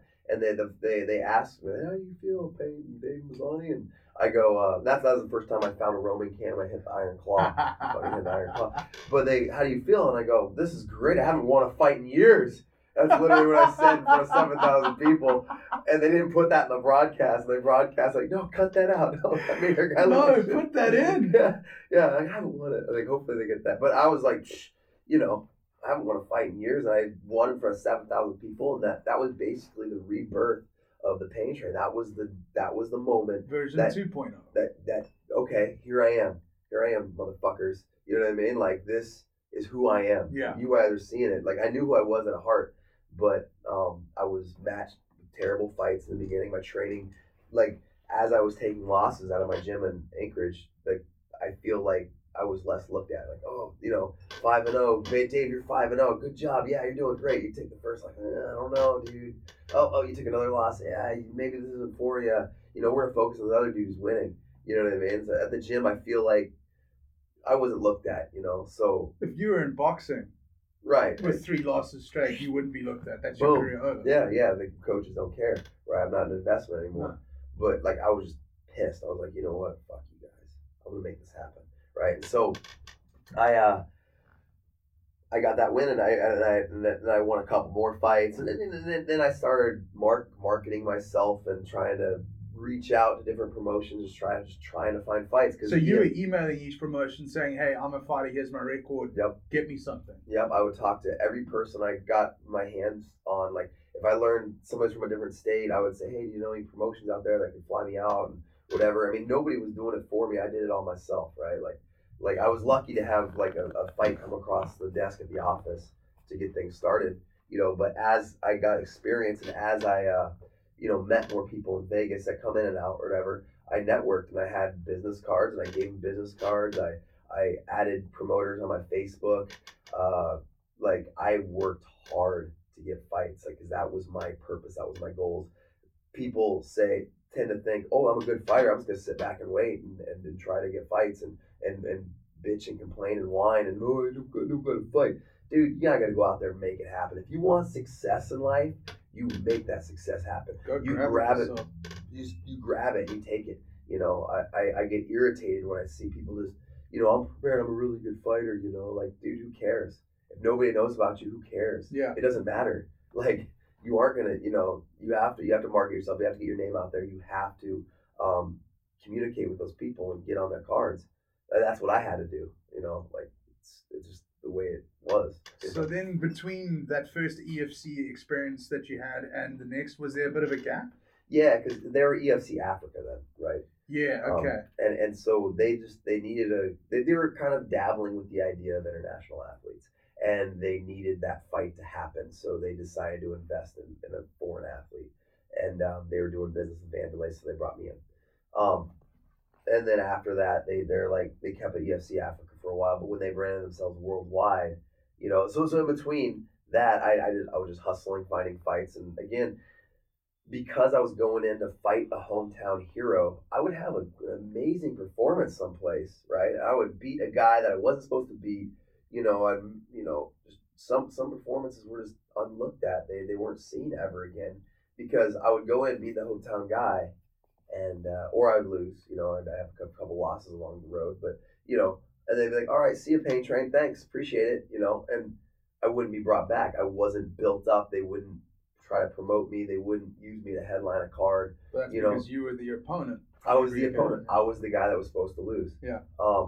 So again, coming back, having the EFC bringing me back more than once for a fight, having the opportunity to build up myself as a fighter inside an organization, inside of an audience. This is why I really appreciate people who are fans. This is why I appreciate people because the fans, without fans, we wouldn't be making any money. Without fans, we wouldn't have a stage to fight on. And I feel like as a guy who didn't have fans for a long time, maybe close friends or whatever, I didn't have a consistent audience to perform in front of. A lot of my years fighting were left unnoticed because nobody was watching, because I was the guy that was supposed to lose, and I was shipped off to not fight again. In the EFC, they're matching me fairly and they're matching me well, and giving me an opportunity to speak to fans, and they're giving me an opportunity to fight more than once. So now when I'm on a card, like, oh, I saw that guy fight before. Oh, this guy was at that fight when he did this and that. Instead of being like, oh, who's this guy? If I have a good performance there, they have the opportunity to see me again, which this is how you build a following. Yeah. The thing I was doing before wouldn't build a following. I wanted more than anything, because I would hit these promoters back up, after I fight there, hey, can I fight there again? You got anything? They're just No, waiting bro. on Like, I'll give you a call. Ghosting you. Then they go, oh, I got a week's notice. You want to fight this dude that's never lost? And you know what I mean? And I know, and I'll be I wouldn't be out of shape, but I wasn't. It's like, oh, and we'll pay you like nothing. We'll pay for your travel and maybe, a little bit of money. It's like. Got you some food coupons for Denny's. Right. And so like I would get offers like that, but rarely would a promotion have me fight for him more than once in front of their audience. Well, that's the thing is like you've come back. How many fights have you had in Cape Town now? I had Sisu. I've had 3. 3. And your popularity seems to be jumping every single time you're announced a card on a Cape Town card. Right. And that's just the investment in you from the EFC's point of view, is that you might have come here as an opponent back in the day on short notice, turned out you won, but as soon as they opened their borders to trade with international athletes, you were the first guy on the list kind of thing, and they just kept bringing you back. Right. And now you're growing. Are you growing a bigger following in South Africa than you are in America? Absolutely. Yeah. I mean, I'm not, I'm looked at, around my peers and everything, Dave the fighter or whatever, but like if you walk around in Vegas or if I go around anywhere, I'm just, I'm just a guy. Yeah. I'm a trainer. I'm just Dave, you know what I mean? And here I'm Dave the Pain Train Mazzani. I guess I have like pro wrestling crowds in Vegas. I do some pro wrestling and so like I'm known as a pro wrestler. Some guys, I've literally had guys come into my MMA gym and so Dave, oh my gosh, I watched you pro wrestle. You're this pro wrestler guy, man. That was great, but not really knowing that I'm a fighter, So, you were a fighter first before you were a pro wrestler. Yeah, kind of. We did backyard wrestling when I was in high school. Now, please tell me how you got into pro wrestling, because this backyard wrestling is some of the best YouTube footage you'll ever see in your life. Okay, well, so rewind to high school and whatever. Like, and again, when I was really young, a kid in the '80s, I was a Hulkamaniac. I was watching the old WWF brand, with Jake the Snake and who later on in life, which is crazy, Jake the Snake. He died of an OD. No, he's still alive. Oh, is he still alive? No, he had a drug problem though. Yeah, and then you can see a documentary of him cleaning up. DDP helped him out. The resurrection of Jake the Snake, and now it's kind of cool. He's been on. I've wrestled on cards. DDP, Diamond Dallas Page. Diamond Cutter, baby. Ah. Yeah. But and he also has his own yoga system now. DDP Yoga. Wow. Boom. So what funny thing is like now I've got the opportunity to wrestle on cards that Jake the Snake was on. Oh wow! In Vegas, and I did a seminar with him, and it's just like kind of crazy, like how everything's coming full circle. But like, so I was a Hulkamaniac back in the day, and like old school pro wrestling. I was a little kid, watching it, and then the Attitude Era was while I was in high school. The Attitude Era being Stone Cold, and when The Rock was on the scene, and Triple H, and that whole crew, the D-Generation X. Suck it, remember that? D-Generation X. Yes. Oh. Everyone's walking around going, suck it. You remember? Like all that, and again being it's crazy. So I get to meet some of those wrestlers come through Vegas. But so anyways, during the Attitude Era, my buddy, actually a guy, Jack Manley, who that's his real name, by the way. His real name is Jack Manley. Oh my god. Yeah, crazy, right? And so me and my brother were like into wrestling. My brother was into it way more. My brother used to trade tapes with Jack Manley because there was a lot of, you couldn't just go on YouTube and watch wrestling, right? You have to so we studied tapes from we studied the American brands, but we watched Japan. There's great wrestling in Japan back then. Luchador? No, well, luchadors, that's a Mexican style wrestling. But did you watch any of that kind of stuff? No, I wasn't really into lucha. Like lucha was never it's kind of like their style is kind of weird, a lot of flips and weird stuff. Like Japan, they midgets. they do midgets. Yeah, little people. Yeah, I don't know. Small people. I don't know, dwarves. Dwarves. I think dwarfs is the worst. Can't say that. Yeah, they had the hard style. So Japan had hard style wrestling, which is a strong style, which is basically a little more stiff on their strikes. They would emulate and there's different styles within different promotions in Japan. So some would be like a lot of hardcore matches, where like Mick Foley and Terry Funk and stuff got popular doing the death matches, but then there's really technical wrestling, which guys like Jericho. You saw Chris Jericho, Chris Benoit. Greatest intro music of all time, by the way. Who? Chris Jericho. Oh, yeah. I love that. Y2J. I love that. But like there's a lot of real technical like wrestling there, and there was like Chris Benoit as well. Oh yeah, he was very technical, man. Wasn't that guy like super NCAA style level of wrestling? No, he was, but he would do kind of like technical groundwork. Yeah. You know what I mean? That was Eddie Guerrero and stuff like that.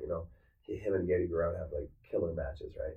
But that was like a lot of WCW. But so they have that, and they would also have like the hard style where they would like just lay forearms and snug, and throw kicks, and they would kind of do MMA stuff too. Yeah. So we were into that as well. Also watching the American product. But anyway, so my brother and I, we met Jack, and Jack knew inside school, and my brother would trade tapes with Jack. And then we knew this guy named Mac, which he wrestled under the name Black. Mac Black? But his name was Black. Okay. But he would never wear all white. Oh, wow. Clever. Unmistakable. So, yeah, right. And but anyways, and I was like, I don't know, but Mac had a ring in his backyard. Him and his dad and stuff. They built one. It had ropes. So instead of a treehouse, this guy got a wrestling ring. Yeah, we had suspension in the middle of our ring. We actually there's old wrestling mats in the back of our high school. We snagged them. Cut them up and stuck them in our ring, put a canvas over it, and we could take back bumps and run ropes, and we could run full-on matches. So we kind of trained ourselves how to wrestle, and we weren't doing hardcore stuff. We were doing we were trying to emulate guys like Dean Malenko and Chris Benoit. So you'd see what they're doing, and then you hit the backyard and try and recreate the same scenario yourself. Yeah, so we were trying to work ring psychology, technical wrestling, and stuff like that. And again. And then there was a local Fed in Alaska, and believe it or not, there was actually two Feds, and they had rivalries in Anchorage, Alaska, and it was kind of silly. They would there's territories in Alaska. Come on, bro. Oh. But so we ended up wrestling. Black Bears own everything, so shut the fuck up. Right. And so we ended up kind of joining our little crew, joined with the local Fed, and we would, I would referee a lot. I wouldn't do. Because I was really serious about my high school sports. I didn't want to get injured, but I would train with them. And I would ref, and my brother ended up being the Alaska Tag Team Champion. Matt the Pretty Boy Floyd, and the Sweet Sugar Stud Sean Summers, and together they were the New Age Rockers, right? They would come up with leopard print and like tassels and 80s hair bands. My God! Yeah. And so wardrobes must have been amazing in your house. Right. Well, that was the thing. Like when we were young, it would be spring break at school. My parents would be at work, and so we'd set up we would have my buddy film, and we would do a wrestling match in the living room, and we were doing silly things like that just growing up. So that was just the thing as a creative outlet that we enjoyed. And so fast forward to my Alaska career. I was in Vegas. Well, I was in Vegas, and this is maybe post EFC 5. I was in Vegas. I came back home for the summer, and just randomly, my buddy Jack, who he later on went down to do the indie scene down in the lower 48, in Florida and in Southern California. Are you talking about pro wrestling indie scene? Yeah. So he went to the Inoki Dojo in Southern California.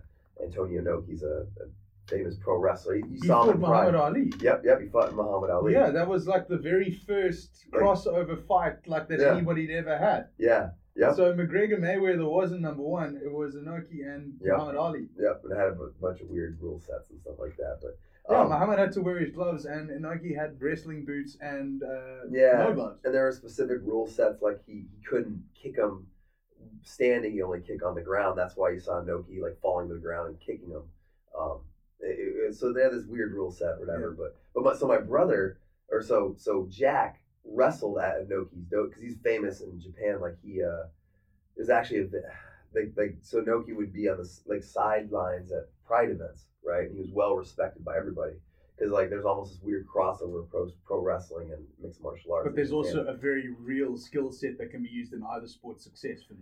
Yeah, so you get respect for that. Yeah, then well, in pro wrestling in Japan, you needed to have a shoot. They respect and they want people to shoot background, shoot fighting meaning real fighting, Okay. right? So so they want their pro wrestlers to really be fighters. And granted, back in the day, in the '80s and in the '90s, pro wrestling needed to be protected. So the guys who wrestled were like legit badasses, right? Yeah. Like they were like old football players, wrestlers, and stuff, and they would get challenged about the legitimacy of wrestling, like, oh, your wrestling's fake, and they would beat the shit out of them, right? Like they would fight people. They would get approached all the time, and these dudes really had to fight people all the time. So pro wrestling, even those guys were kind of like, they would look fat and out of shape, they were badasses, dude. Like Hacksaw Jim Duggan would fuck you up, right? You know what I mean? So but Japan still had that culture. They wanted their guys to be legit, and still like a lot of and this is like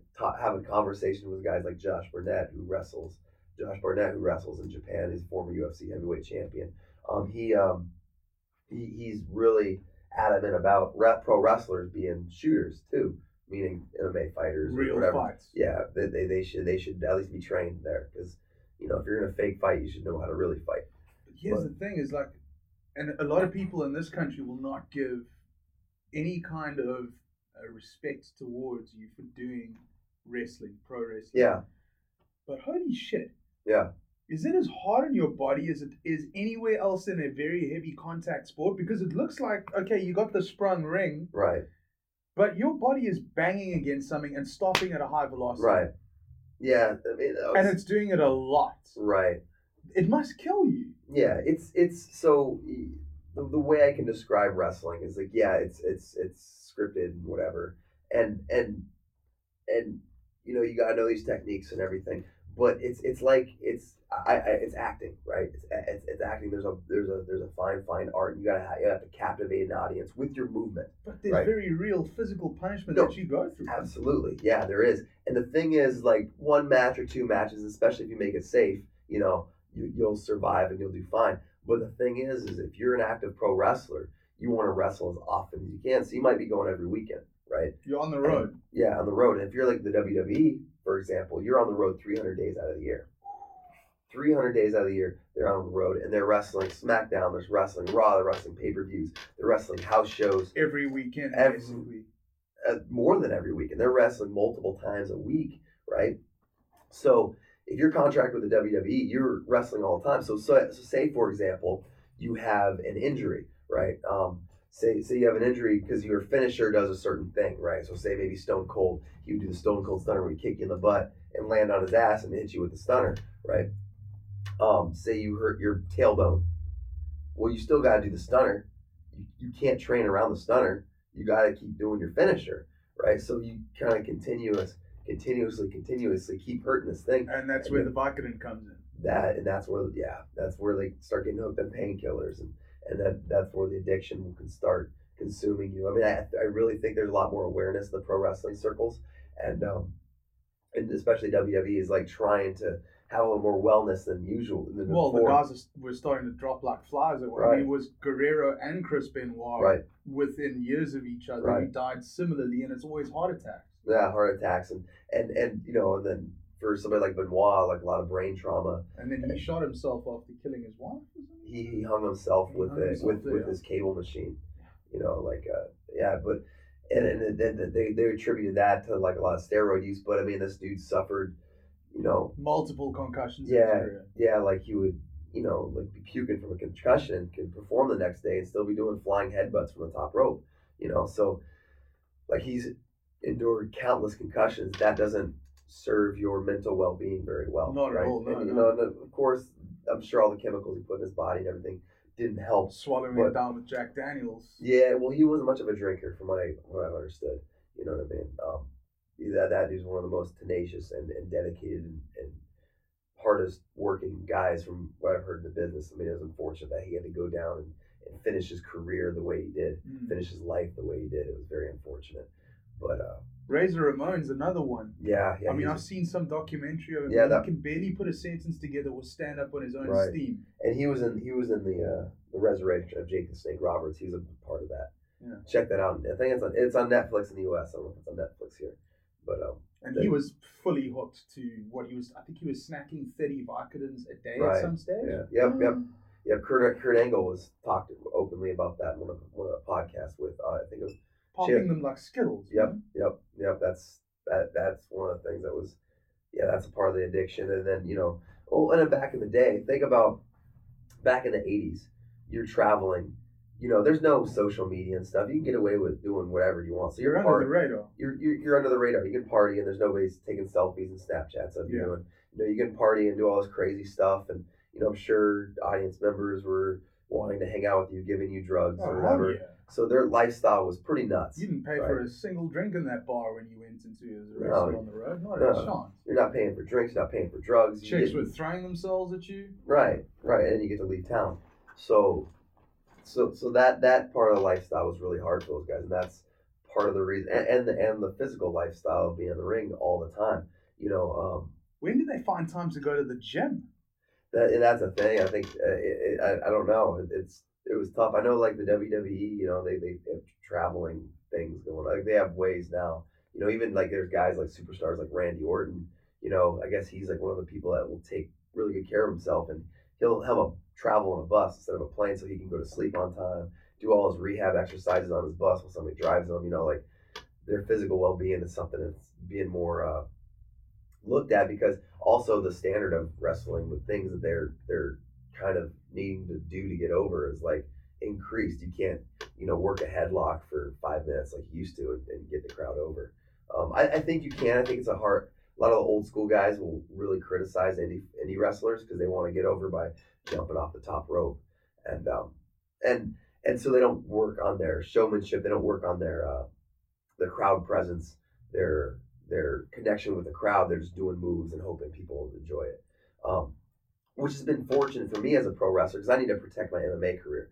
I'm not going to get hurt jumping off the top rope and on skirts, And so, and my finisher is the Iron Claw, where I grab your head and they die, right? Oh, so Death clutch. so like I have a very safe finisher. I put together matches that I'm not doing dangerous moves. So this allows me the opportunity to work on my showmanship, work on my presence with the crowd, reacting to things, making eye contact with people. Yeah. Before I punch somebody, you aren't just punching them. You aren't just throwing a quick punch. You'll grab the guy, you'll look around maybe, and then like put up your fist, and people, give them the shot. Boom! And then they sell, right? So that's way different than just tagging them and having them get hurt, right? So there's a way to do things. There's a specific way to do things to make yourself over. There's a specific way to do things to make a good pro wrestling match. It doesn't necessarily have to be like, if you look at Jake the Snake, for example, the dude had like 3 moves.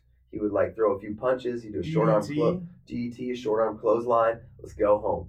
So like he was one of the guys. Yeah, he had a snake as a prop, right, to like scare the guy with, right? So maybe this whole psychology was getting him a guy in the corner scared of a snake, and oh shoot, and then like this the having a thing, like it creates an illusion, dude. There's this bag. What's in this bag? Oh my god. Yeah. Oh, what's in the bag? I hope he pulls out a thing in the bag. The dude's scared of something in the bag. What's in the bag? And then when he rips out the thing in the bag, it's awesome. Yeah. Right. And then if he just threw a snake in the ring, like, oh, it's a snake. Crazy. Now, do you see so you got Brock Lesnar, who went to the UFC, won the UFC Heavyweight Championship, right? Went back after losing in the UFC to WWE. Well, he was in the WWE first. Yeah. Yeah. From pro wrestling to UFC back to WWE. Right. Is popularity as well as dragging fans from UFC back to WWE necessary? Did that skyrocket as a result of that move? And then the other part of the question is, if that move creates the popularity and creates the crossover appeal, right? Do you see any pro wrestlers who are currently in WWE capable of jumping into an octagon and performing, right, other than Bobby Lashley, because right, you know how many steroids that guy's on at any one particular time, and I heard that he does cage fighting on Indian Reserve, so he doesn't have to get tested or some shit like that. But are there guys capable of stepping over from WWE successfully into octagon style fighting? Right, it's one of those things that are apples and oranges, man. Pro wrestling and mixed martial arts are apples and oranges. You cannot help. I like in my life, I cannot help but to respect somebody that's an upper echelon of any field, right? Yeah. Like if somebody's the best billiards player in the world, I'm gonna have respect for them because they put in their time, they put in the effort, they had a passion for something and they killed it, right? They're at the upper echelon, you know. Whatever your top poker players, they put in time, they put in work, you know. So just to say like, oh man, WW, you guys are pussies, you know, that's ignorant. Oh, it's so Fucking ignorant, dude. Yeah. And it drives me crazy to, whatever, and they aren't trying to be tough guys. They're trying to entertain people Yeah. for their living. They do something positive, right? They create entertainment for people. Created diversion from your boring goddamn life.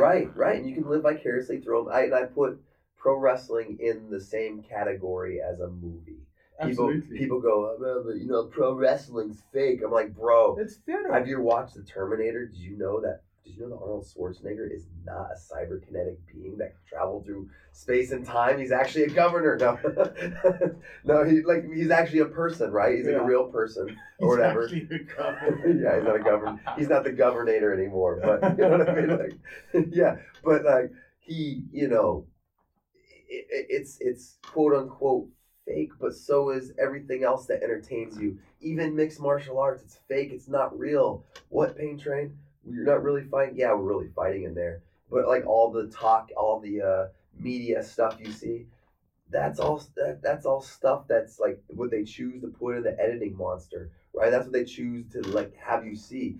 You guys don't see me in my apartment like watching, Star Trek. Yeah, eating Brussels sprouts on a Saturday night. Yeah, you don't see me doing that. Like you don't see me, like barbecuing with my friends and whatever. You don't see me, teaching my classes at 8 p.m. David, they only see you as the Pain Train. Which is fine. Like I'm creating a character as I fight, and not like I try to be as authentic as I can in interviews and on the camera and stuff like that. But at the end of the day, if you really know me, you really know me. And the only way to really know me is hang out and, have a good time with me, which, that's rare, even when I'm out having a good time. That's not really me. Like there's like only my girlfriend and probably one of my coaches probably know actually what I went through. My parents don't even know.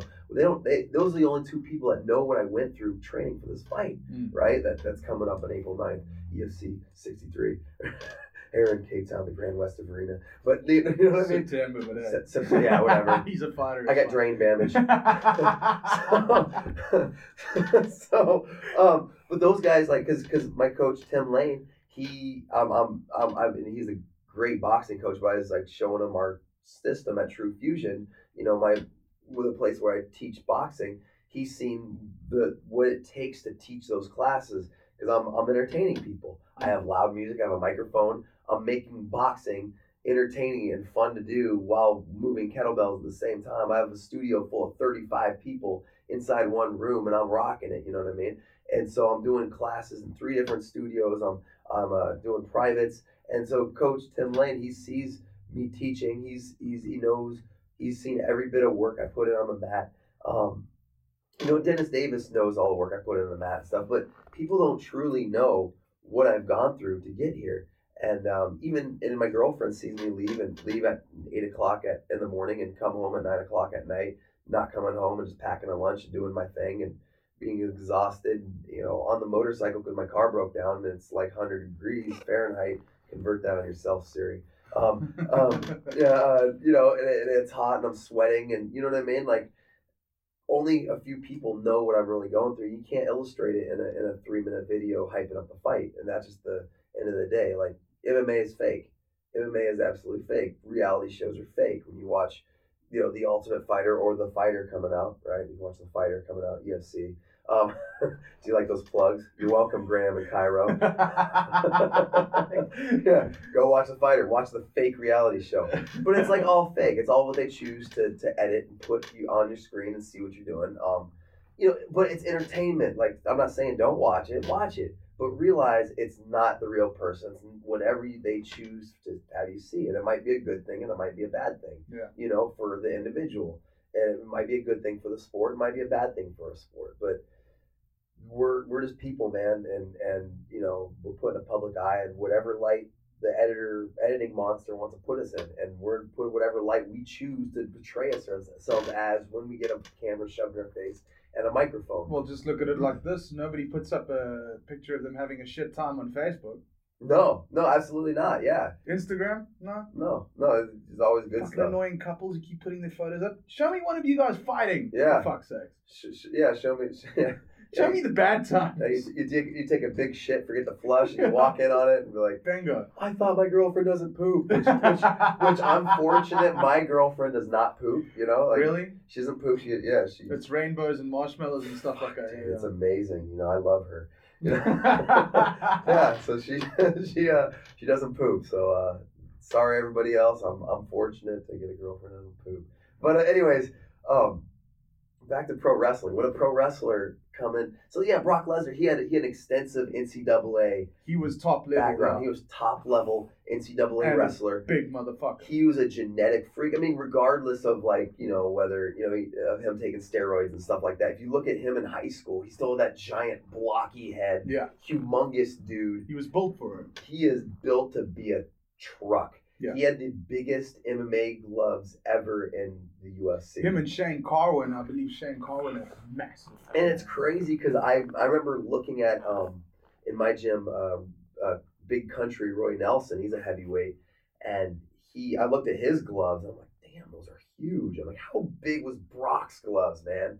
Like giant mailboxes punching your face. Yeah. Right. So and that was a thing when he went to the WWE originally. You're like, that guy is a freak, and he was athletic. He could move like a lightweight at heavyweight, right? Like he would inside the wrestling ring. He was doing a shooting star press at house shows. That's the one way he like broke his nose. That's when you would stay on the top rope, face away from the ring, so you're facing the crowd, and you do a backflip Holy shit. onto somebody and do a splash. Yes. Oh, wait, I think I've seen that. He pulled it out in one of the major WWE pay-per-views, like a WrestleMania or something. It was a WrestleMania moment. He wanted to get that big WrestleMania moment. Thought he would get himself over by doing a big high spot, which he did a few of them in house shows. And there's some video of that, like Brock Lesnar shooting star press. But the one at WrestleMania, he knocked himself out and was like out on his feet. Yeah, I remember that. He doesn't remember the wrestling match. He finished the match. He doesn't remember it.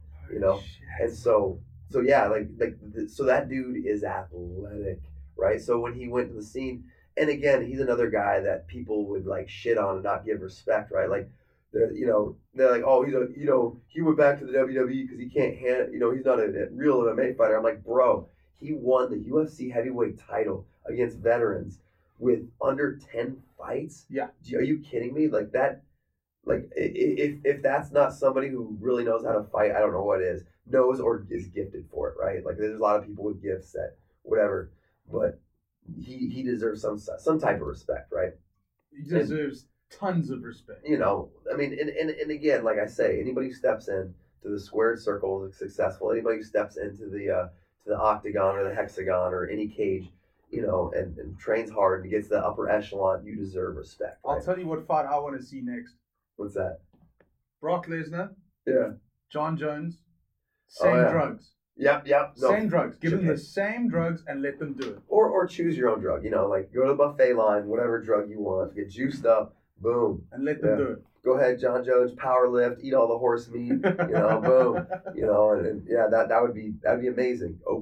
Back to this weekend coming up, it's UFC 63 on Saturday night, and it's Temba Garimbo that you're fighting. Obviously, you know that, but what is the rest of your week looking like going into fight night? Like, we went and did a yoga session today. Yeah. Got a little stretch out, got a little bit of zen, got a little bit of balance, ate a nice salad.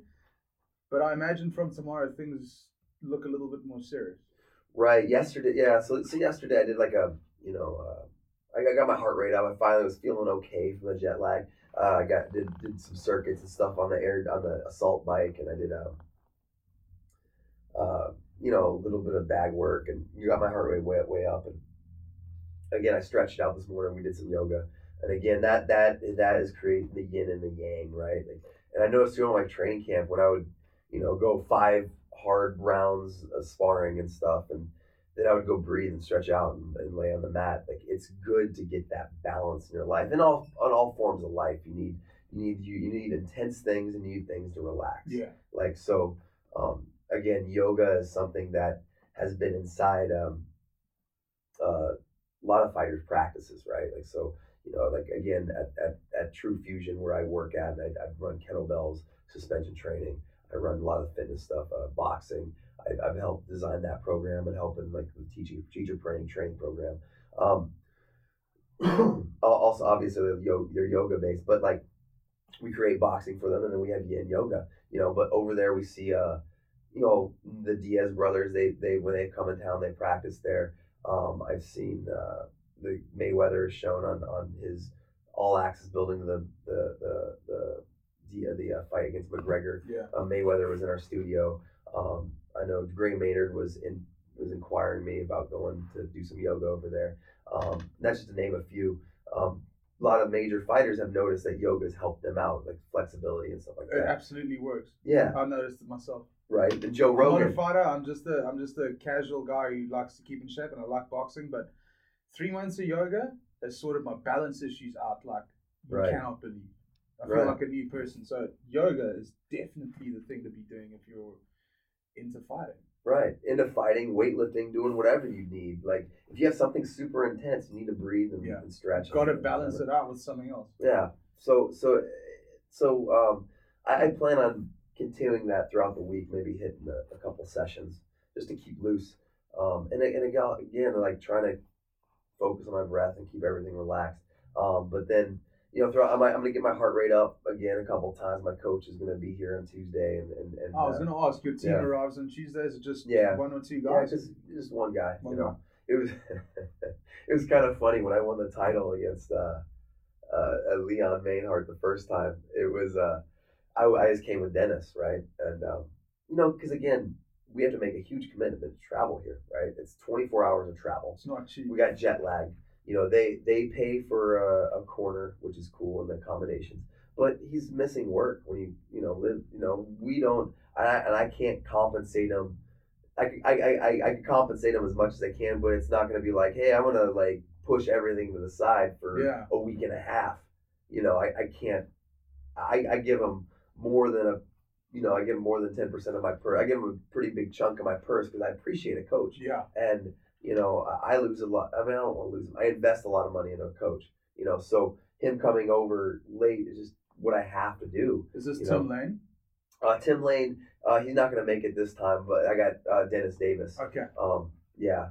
And I wanted them both. Yeah. Tim Lane's been my striking coach, and he's been really focusing and making sure my conditioning's on point, making sure I'm stretching. So you've been doing a lot of hard work with them back in Vegas before you pitched up here to do the UFC show. So you're just living without them for a couple of days, and then the reinforcements arrive on Tuesday. Right. And then so Dennis Davis is he's the head coach at Extreme Couture. He's been there since he's been in Team Quest back in the day where Randy Couture was. He's been training with them forever, and he was there since Extreme Couture existed. Yeah. So he's worked his way. He's been there forever. So this guy knows mixed martial arts. He corners almost every weekend. So in the corner, he's whether it's an amateur fight or it's not just UFC. It's all over the spectrum of he corners are amateurs. He corners UFC fighters. And of course every fighter in the gym has their favorite corner or whatever. So like there's a bunch of coaches and they might take him, and the coaches are like, cool, whatever makes you comfortable. Yeah. So I didn't bring Tim. Tim's like not mad. He was like, dude, I want you to win this fight. If I could bring them both, I would, but I can't afford it. Can't afford nothing. But again, and also Dennis was in Sharknado 4. He punched a shark in the face. No. Yeah. Actually, him, Danny D1 Davis, he fights for the World Series of Fighting, and Ryan Couture, Randy Couture's son, who I trained with quite a bit. I trained with Danny a little bit too. He's a little bigger. And then Gil trains at Gil's our strength and conditioning coach / he fights for the World Series of Fighting. And I think Justin Janes, who is like a version of me, but like a little shorter. You both have, beards and like bald heads, and we kind of look the same. Like I need to make a post like with him, like the only person that you train with is yourself. Look at him, because he like looks just like, if I shave myself into a beard, we look exactly the same. He's just like a little shorter, and he's gonna fight on the 9th as well. But so anyways, they were all in Sharknado and they all fought sharks together.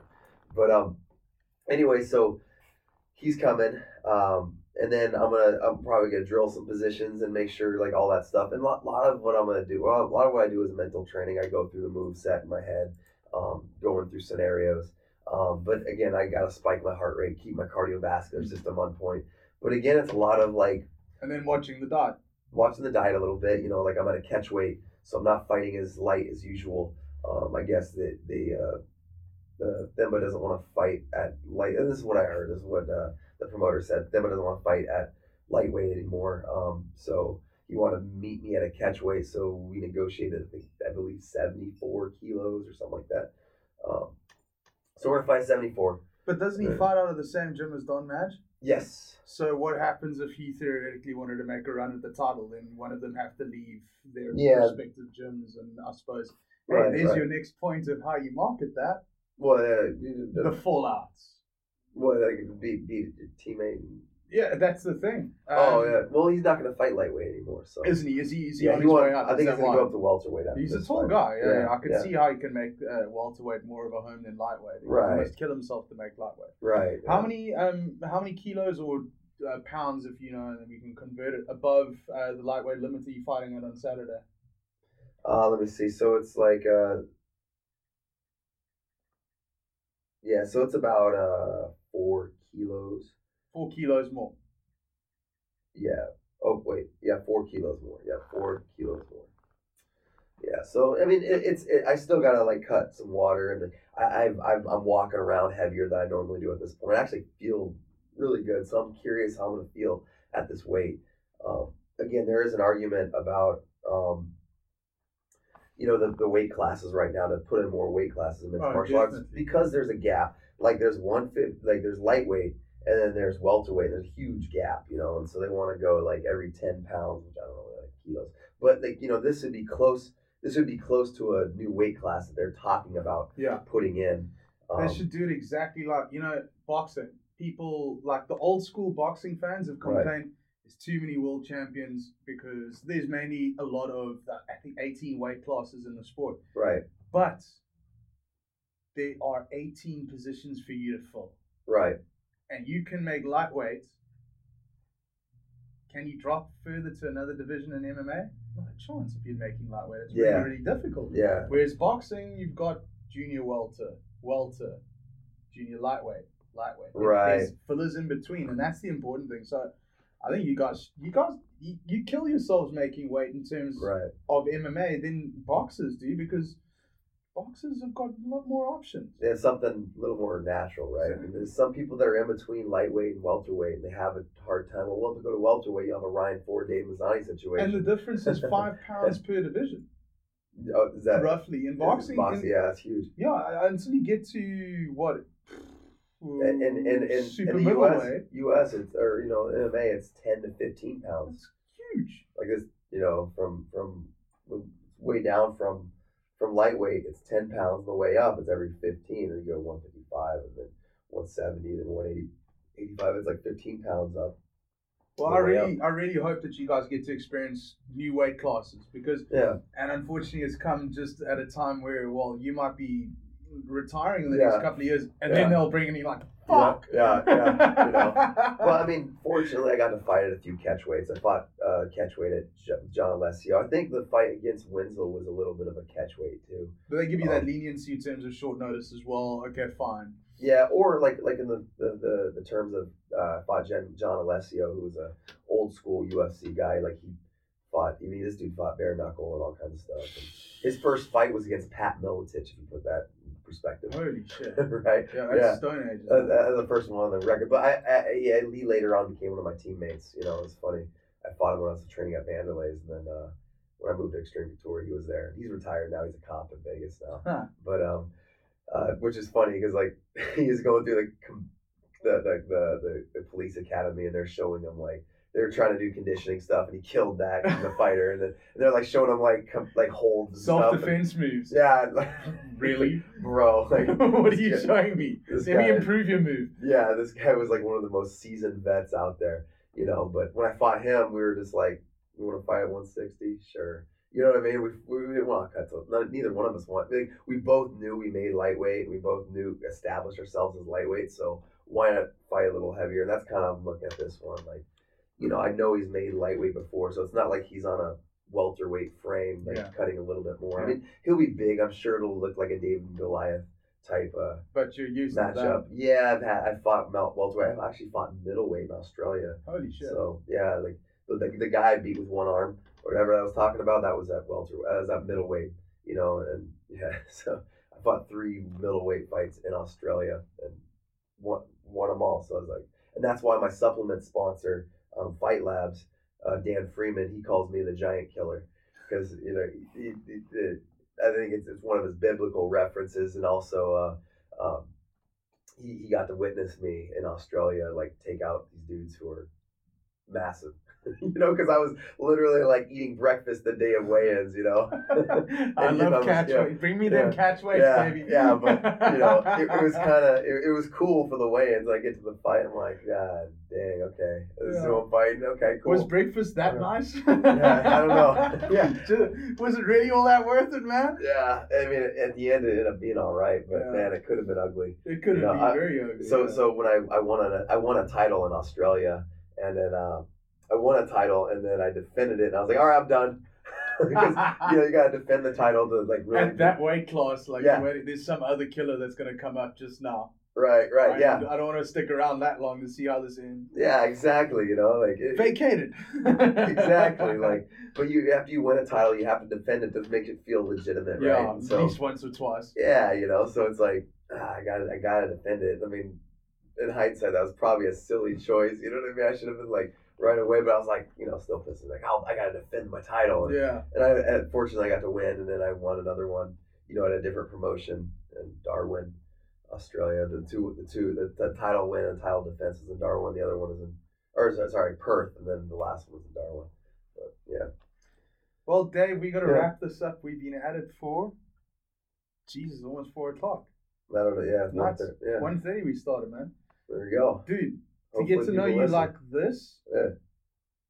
I wouldn't have had it any other way. Like, you can sit there asking all the fight-related questions. I'm sure we covered it, but they're so boring, though. They're so boring. Your first fight was in a fucking bar on a Saturday night with your mom and dad watching. Yeah, see, people do podcasts and they're like, hey, like, let's talk about this fight coming up, and you ready? Blah blah blah. Then they don't figure out that I fought in a bar in Alamosa, Colorado, with my mom and dad watching. That's what Michael's here for. He can do all of the normal stuff. You can be like, man, this is Dave Mazzani looking tough with his tap out shirt. But man, it's been an absolute pleasure. Yeah. Thank you for hanging with me. Sundays with Dave.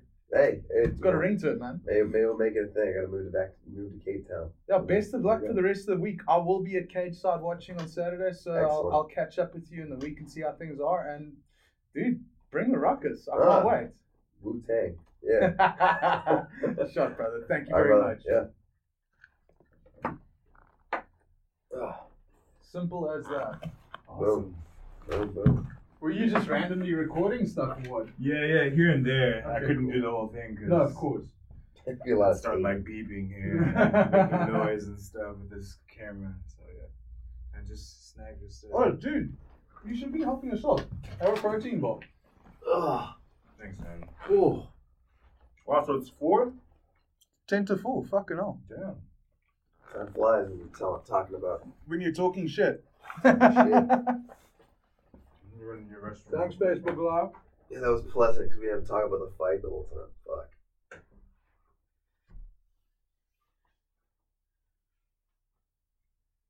Fuck. Are you on iTunes on the podcast? I've actually got that's tomorrow. I've got to hook that up to iTunes on the podcast. Yeah, so this is what I've recorded. This has been Facebook Live. YouTube, EFC shared it, so yeah, it's gone out to all their people. Nice. That I'm going to do a very mild edit of tomorrow. Mild as, and I'm just going to take out the chair noises and stuff like that. Right. I'm just going to, I don't like working on these kind of things. Right. And then, so that I'm going to upload onto Podbean, and it'll also be uploaded with the link onto Facebook. I'll share that with you. Mm-hmm. And then, iTunes, I'm gonna sort that shit out tomorrow, and then we can get that going, and then you'll be able to pick it up. I mean, your iPhone, eh? Yeah.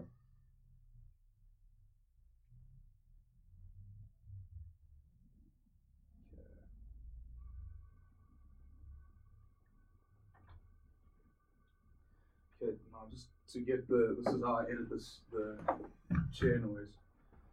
So, just keep quiet. Shut the door so it's under the same conditions. The thing is that you can't isolate the noise while you're talking and moving. Yeah. So you have to be quiet.